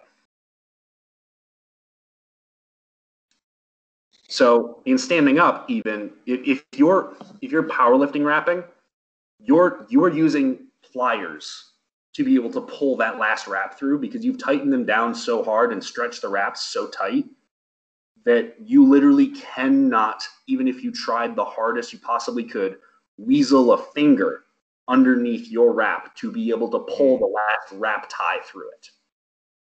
It would be impossible. Okay. If you did it. Yeah. You would also be unable to move your legs.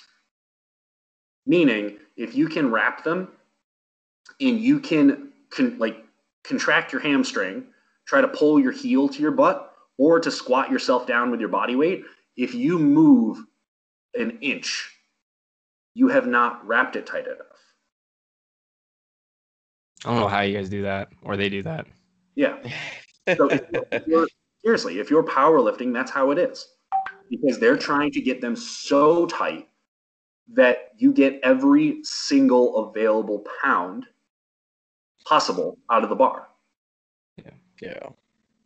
So you use the tool and you lean into it as hard as you possibly can to get that. If you're a bodybuilder, though, you can wrap them. You can wrap your knees and still get benefit for hypertrophy because you haven't made it so tight that you're already artificially inflating the amount of load that you can stand up with in the top. But if your knees already are unable to bend to begin with, then you already need enough weight on your back to force your knees to bend. Yeah, shit. Okay? If you're bodybuilding and you're wrapping it to the point where you have a little bit more tightness than you could get out of a sleeve, no matter how tight your sleeves are, you're getting more out of it. So you are getting some of the load taken off of you in the bottom, but it's not enough to take it away from you. You have it tight enough so that if you do a bodyweight squat, this is how I do it. This is my method. If I wrap them to a point where I can't get into the bottom of a bodyweight squat, I've wrapped them too tight. Mm-hmm. I can always get myself down into a bodyweight squat. So how many pounds is it really adding? Not a ton. Not a ton. And where it is helping is at the very, very bottom. So the way I look at wrapping, especially for squats, is more like doing a reverse banding. I was just going to ask that, if it had a similar kind of curve as doing a reverse band. Yeah. That's the goal. I see it as a variation of a squat. Okay. Because it is the loading parameters. Right. Because it's going to offload on you in the very bottom, and it's going to be as hard and as heavy as it could possibly be for the entire range of motion. Because it's really only helping you in the very, very deepest point where you're going to need the most help to stand it up. Right. And that's it. Interesting. Cool. Anyway, to get away from that aside, if you're actually wrapping them to any decent amount, you're going to get anything between 50 pounds to, I don't know what I want to put the top end at. 50 pounds of added load, or just above 90. Yeah. Plate or 2 plates. Yeah. A half a plate to maybe a plate and a half. Maybe. Plate and a half would be like shooting high. Yeah. You're also having a great day that day. Yeah. You're shooting a bit high for that. But that would be about the range I'd put it in. If the wraps are doing half the job for you, it's a problem. Yeah. So, meaning, if you're wrapping and your back squat is 225, it's literally doing half or better for you. Yeah. It's doing the majority of the work. If you're back squatting 315, it's still doing a great amount to a majority of the work, depending on how tightly you wrap and what the quality of your wrap is. Yeah. If you're back squatting 405,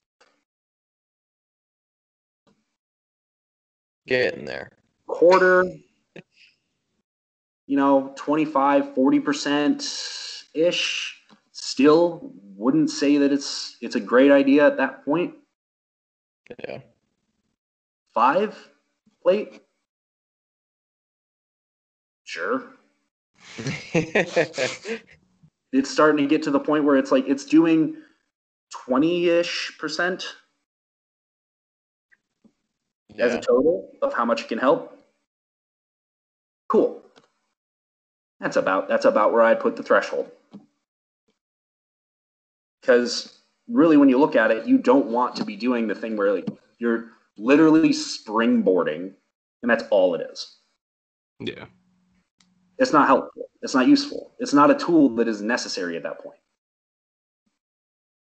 So once you get to the point where it's doing, 20% or less of total loading is what it's capable of helping you with, then I'd say it's going to be more useful. Okay. Yeah. I think that's a good marker for people. Just to give them an idea of maybe they're implementing these tools to try and push totals or loads up too early. So that was good. Thank you. Yep. Yeah. I would say that the numbers change slightly for women, just because the absolute ceiling of loading is a little different. Yeah. But I'm not going to go into that one too far. We can just move on. Okay. Just got to throw that caveat in there. Yeah, of course. Because expecting a female to only start rapping once they pass 5 plates is a little bit of a high bar. But. That would be amazing. Anyway, so we've talked about it a good deal on this podcast before, but if you can just briefly touch on what is, top set, down set approach and why we do it, I think it'd be good for our listeners to kind of hear it from you, and it'd be helpful for them. Sure. Top set, down set is just a general programming design of looking at trying to split your rep targets. So you have one that is of higher loading and one of lower loading. It's really as basic as that gets. But the way that I see a top set, down set type of programming style having its best utility is in teaching you how to apply yourself. It's giving you 2 separate opportunities, or more than 2 separate opportunities, but at the base minimum, 2 opportunities to put your all into what you're doing. With a top set, down set, if you're looking at it as part of the intensity first programming is what I consider it, is what I refer to my programming style as. Intensity first programming. Yeah, I like that.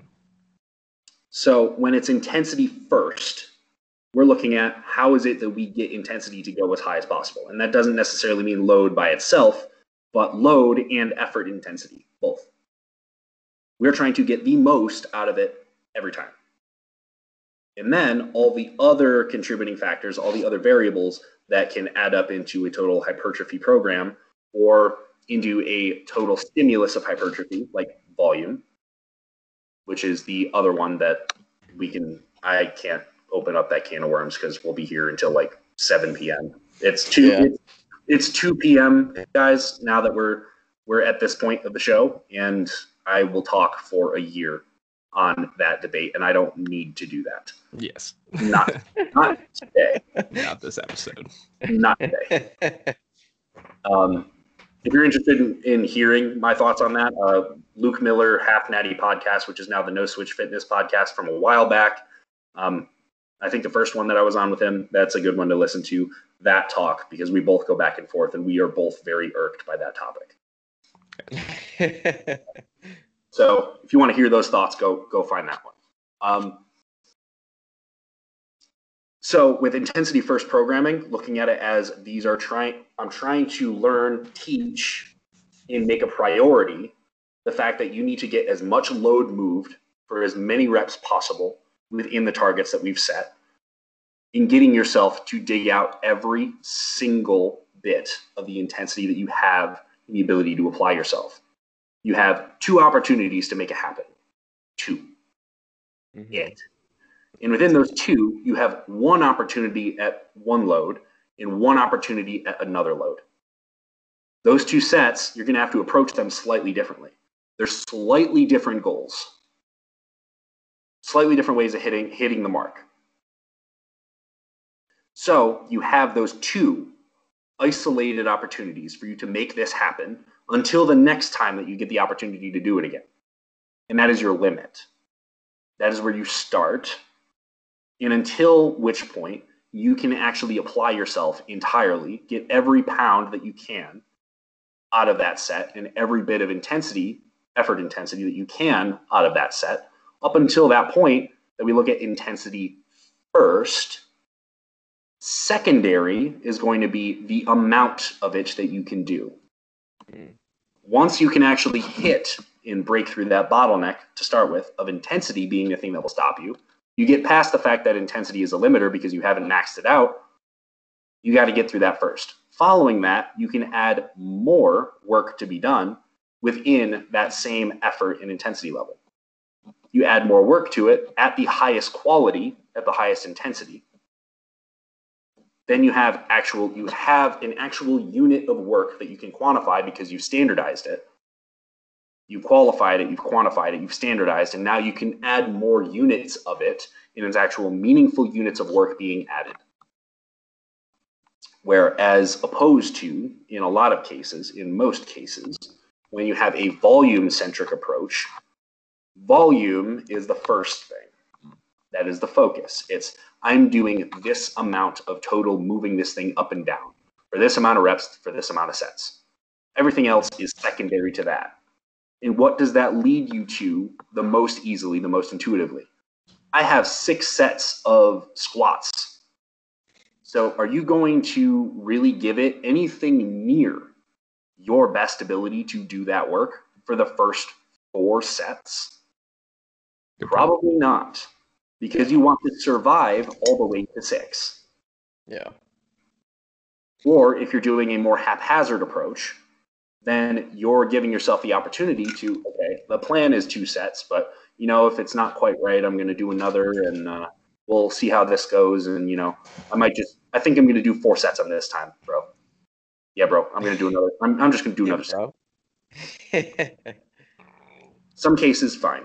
But in most, that is just the easiest gateway opportunity for you to continue to sandbag and just make up for it with more volume. Yeah. Instead of you just taking it to the house, doing it once, progressing, moving on to the second set, which is going to be a slightly different opportunity, slightly different approach to hit the mark. You give that your 100%. You leave it all there. If you did both of them to the quality that it needs to be, then you doing another set is just redundant. Because you've gotten all the progression you can out of those two. You gave it everything. Hopefully, if everything aligns properly, you made some type of progression in one way or another. That would be the hope. Yeah. And then if you have some sort of a quantifiable or qualifiable progression on those two, and it's better than it has been in the past, what are you doing more for? That is both the evidence of you having made progress and the impetus of your future progress. Why do you need more? Until which point that it's proven to you that you do need more. And if you've already hit both of those sets and done it well, then you can continue to add more units of meaningful work if you have the ability to continue to perform and progress on more work that is done to the same quality. Which is why it's intensity first, and it's a top set, down set, but it's not limited to only 2 sets. Right. It's never limited to only 2 sets. But there is a hard cap for a certain period of time, until which point intensity first is broken through as a barrier of load and effort intensity. And then following that, then you can look at how much volume of it you could do. And if you're already able to progress with the top set, down set in a 2-set manner, and you have ample ability to continue progressions in that same pattern, that same movement at the same rep target or a different one, there you go. 3rd set within a top set, down set method. Yeah. Still, it's possible. Still works. Mm-hmm. You need to do the work first. You need to do the first 2, not weasel your way out of working hard and giving yourself more volume to just piss around and not do anything worth your time. Yeah.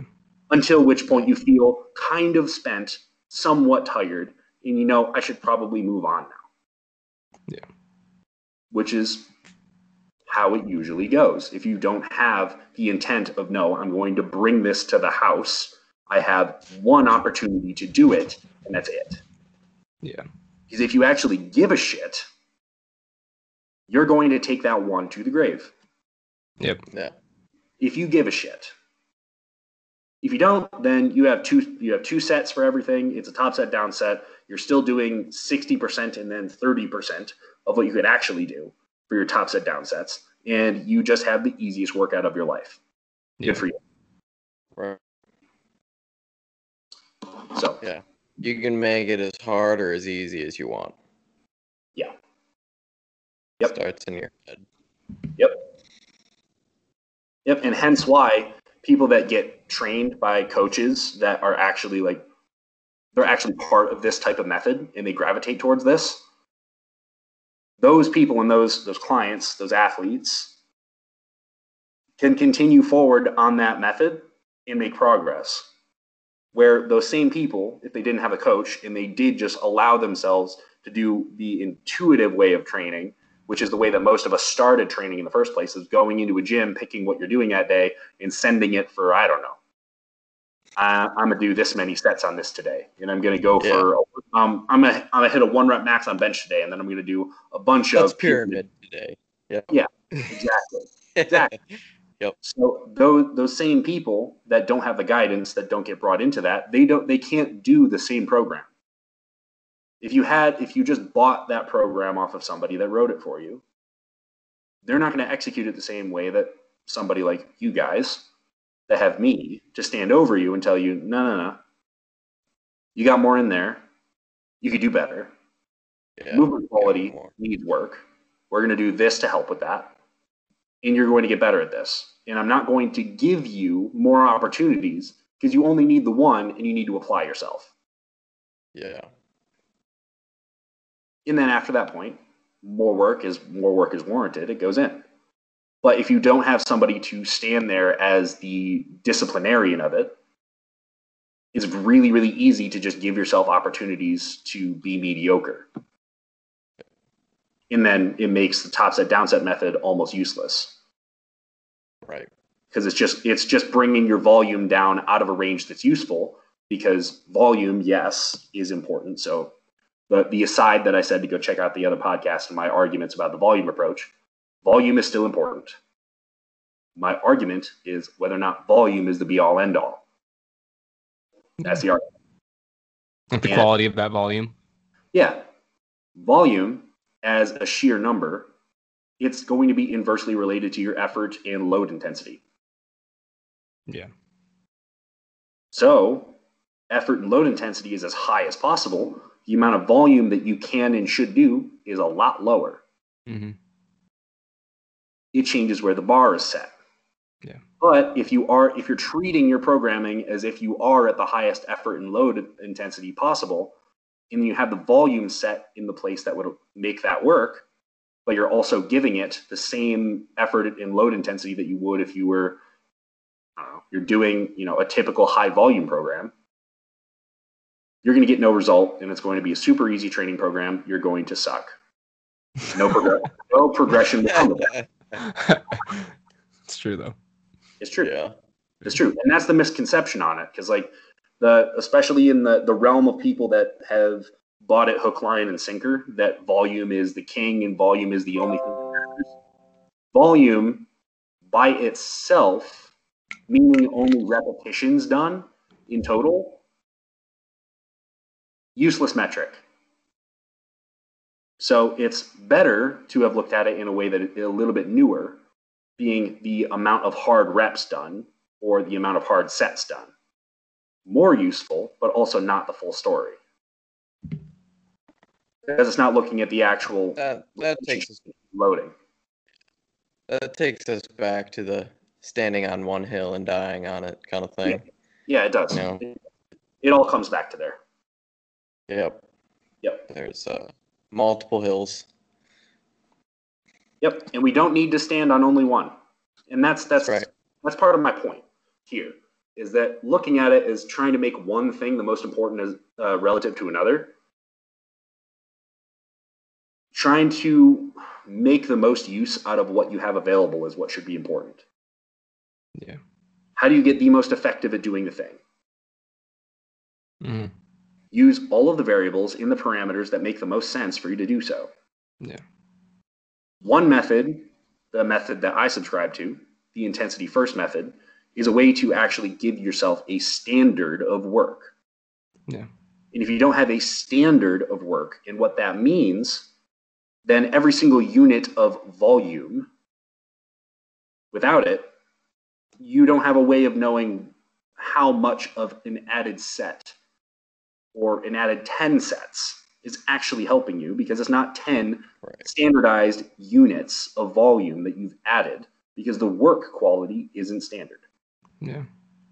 If the work quality is standard and it's bringing the standard of your work is high enough to the point where it's within such a tight margin of your ability where you add just a little bit more, it takes you over the edge of your performance and recoverability capacity. When you play this game and you try to make the variables a tight balance, it makes it easier for you to figure your shit out. Yeah. You have a whole bunch of variables that you have sitting in like the middle range. Like if you have a soundboard and you have all these toggle switches that you can put up and down. Yeah, that's how I view it. You have like a slide board of all of them. If you have them all sitting in the mid-range, you can push any one of them up an inch, down an inch, here, there. If they're still sitting in the mid-range, like what do you even know what's going on? You have no idea. Yeah. You could push all of them somewhere, and it's really not going to give you a great indicator of change. It's not going to give you all that much. If you have something that is going all the way to the top, you're going to know it. Yeah. It's going to tell you. You're going to know.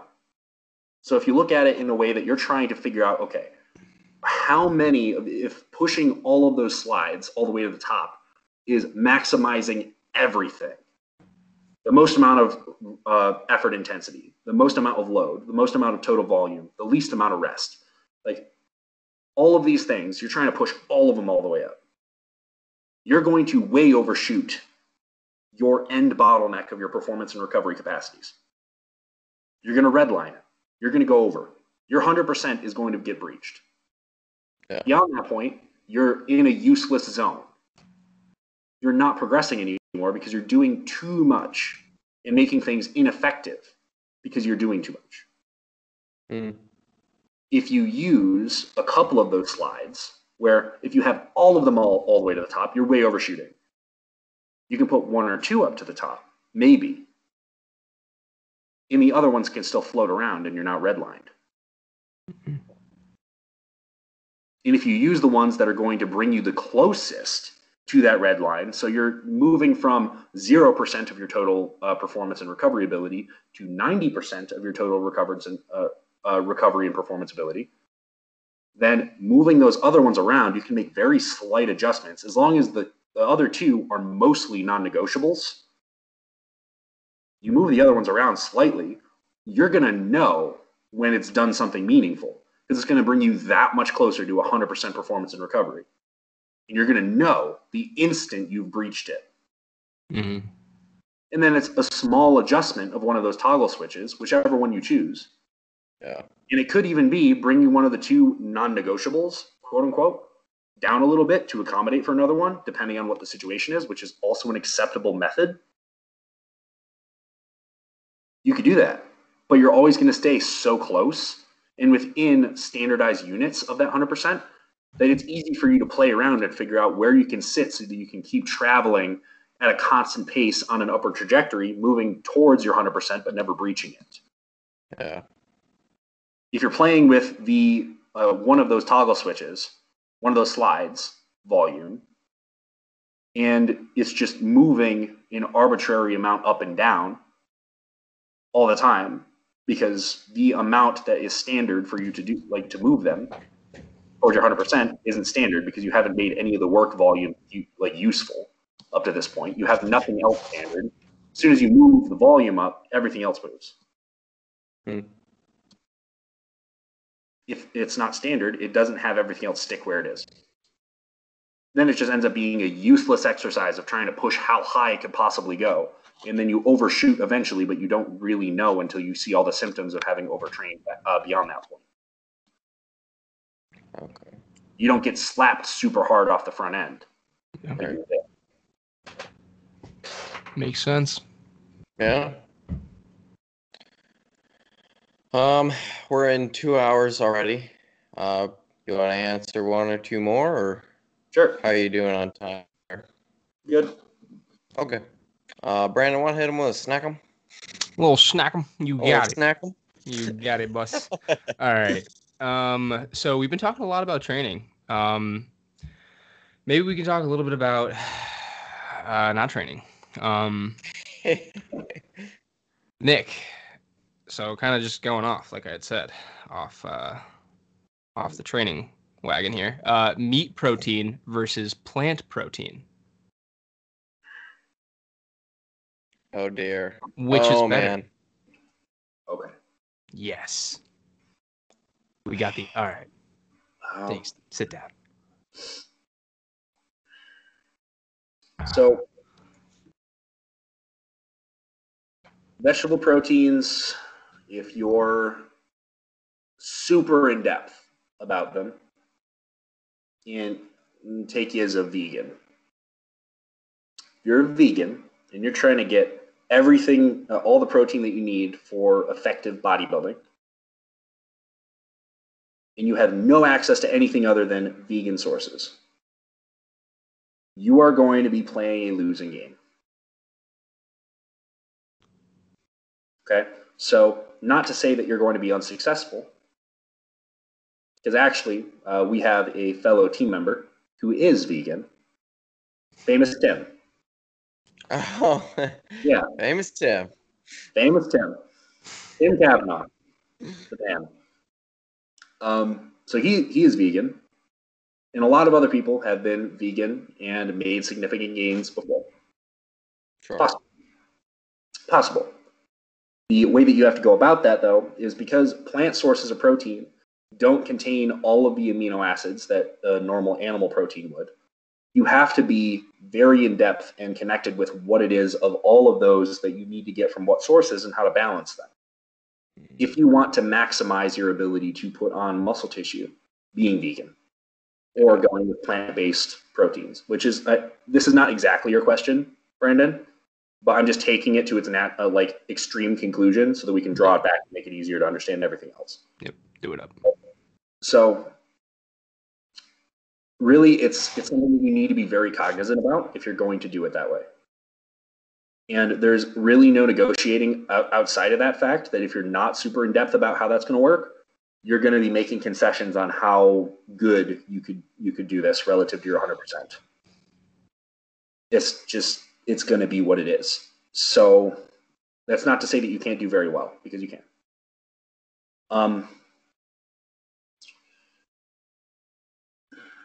There are some good, like for the majority of the protein that you do get, because it's still going to be advisable to have a gram per pound of body weight, or at least a gram per pound of protein per pound of lean body mass per day. That's really hard to do as a vegan. Yeah. It's really hard to do as a vegan. It's a lot of chickpeas. Yeah, it's a lot. It is a lot. And because all of those plant-based foods that do contain protein, that are considered high protein foods for vegans, are not high protein foods. They're not. They're predominantly high fat or high carb foods that also have slightly more protein in them than iceberg lettuce. Basically. Yeah.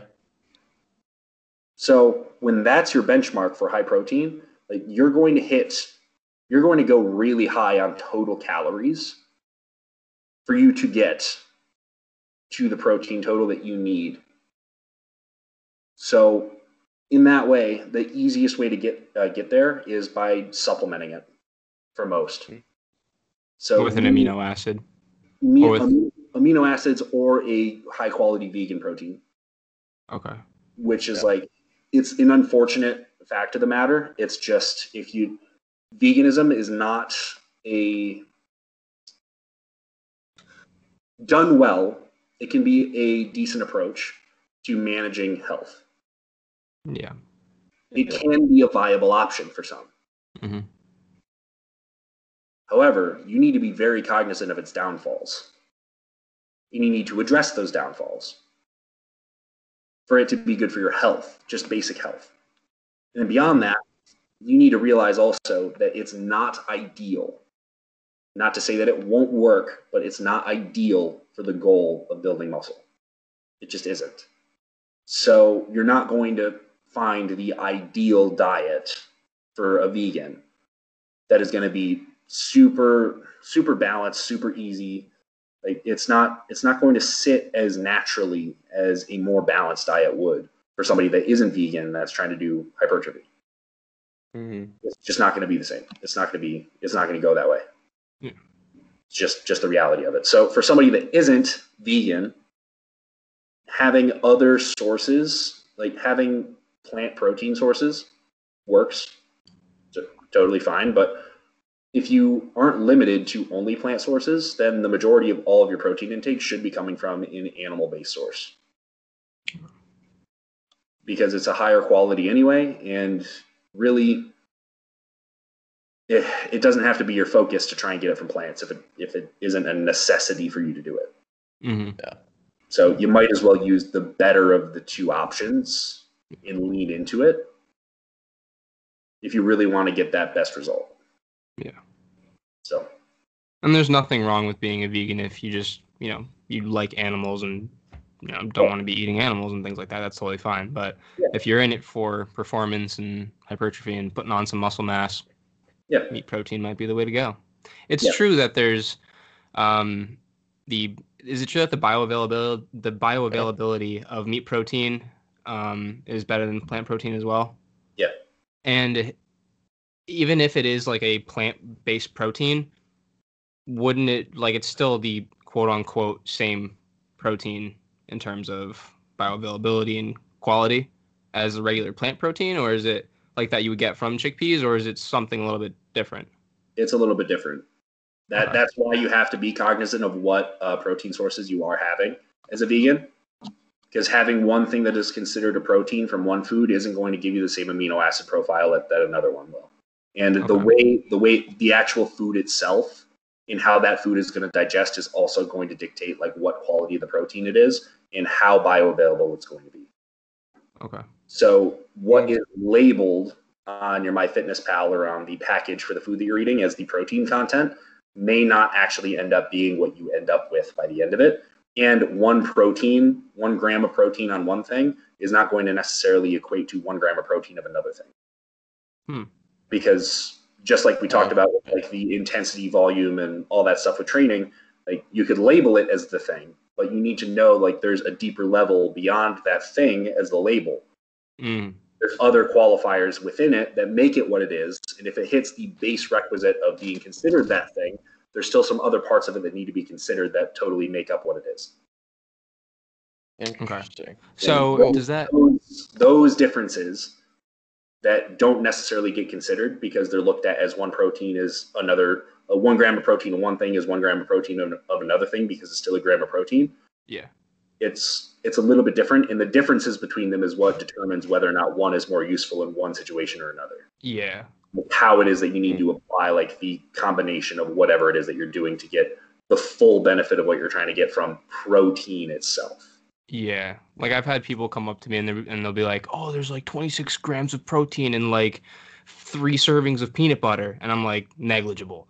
Like, don't worry about that protein. Like, yeah, it doesn't really count. I cannot stand that. Yeah. Oh my god, it drives me crazy. Yeah, if it has more fats in it than protein, it is a fat source. Yeah. So, right. Thank you.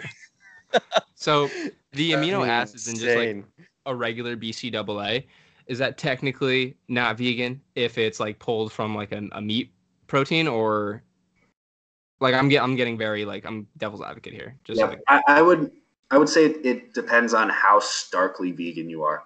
Yeah, that is. There are vegans that can take it that far, I guess. But I was just wondering.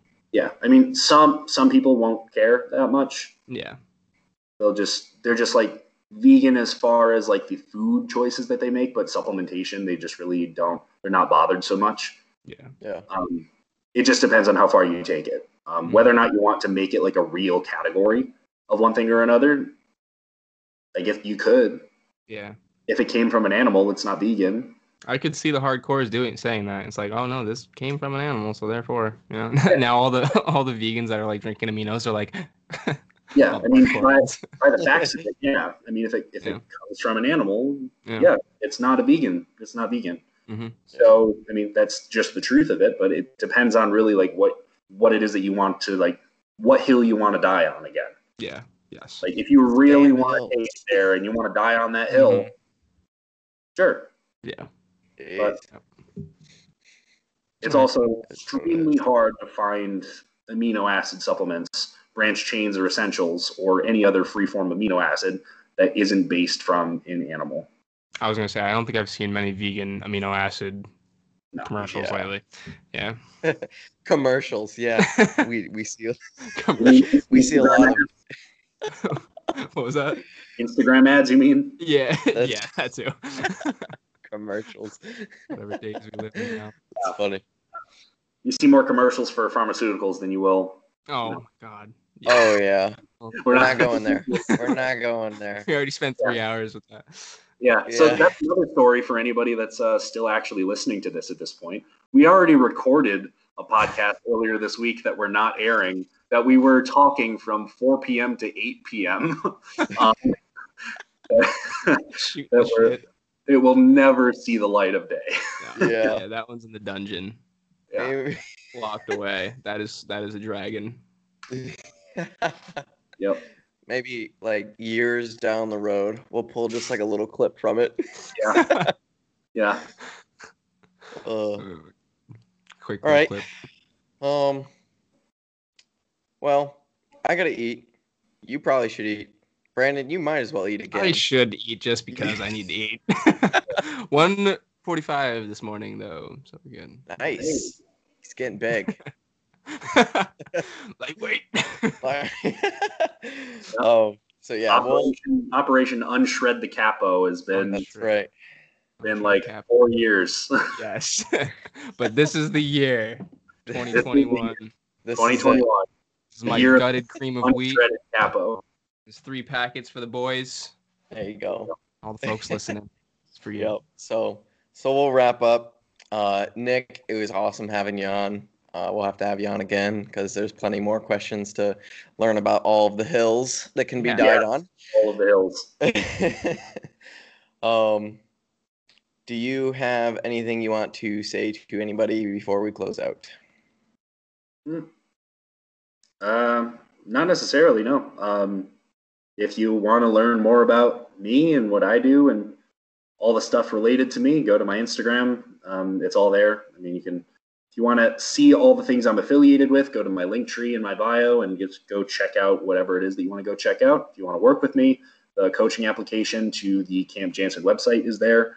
All of my affiliate codes and athlete codes to everything else that I'm a part of is also there. So if you're looking for strength unit training gear, hit that up. If you want Camp Jansen training gear, hit up that. If you want raw nutrition products, hit up that. If you want Revive training supplements, go hit that up. There you go. So it wasn't Revive. Yeah. And everything else that you could possibly need or want to know about me or from me or want to reach out and have a conversation with me, go for it. And that's going to be the easiest place for you to find me. So that's really it. Awesome. Thank you, Nick. For anybody that's made it this far, if you give us a like and subscribe on the video or rating and review, we'd greatly appreciate it. It helps us work through the algorithms.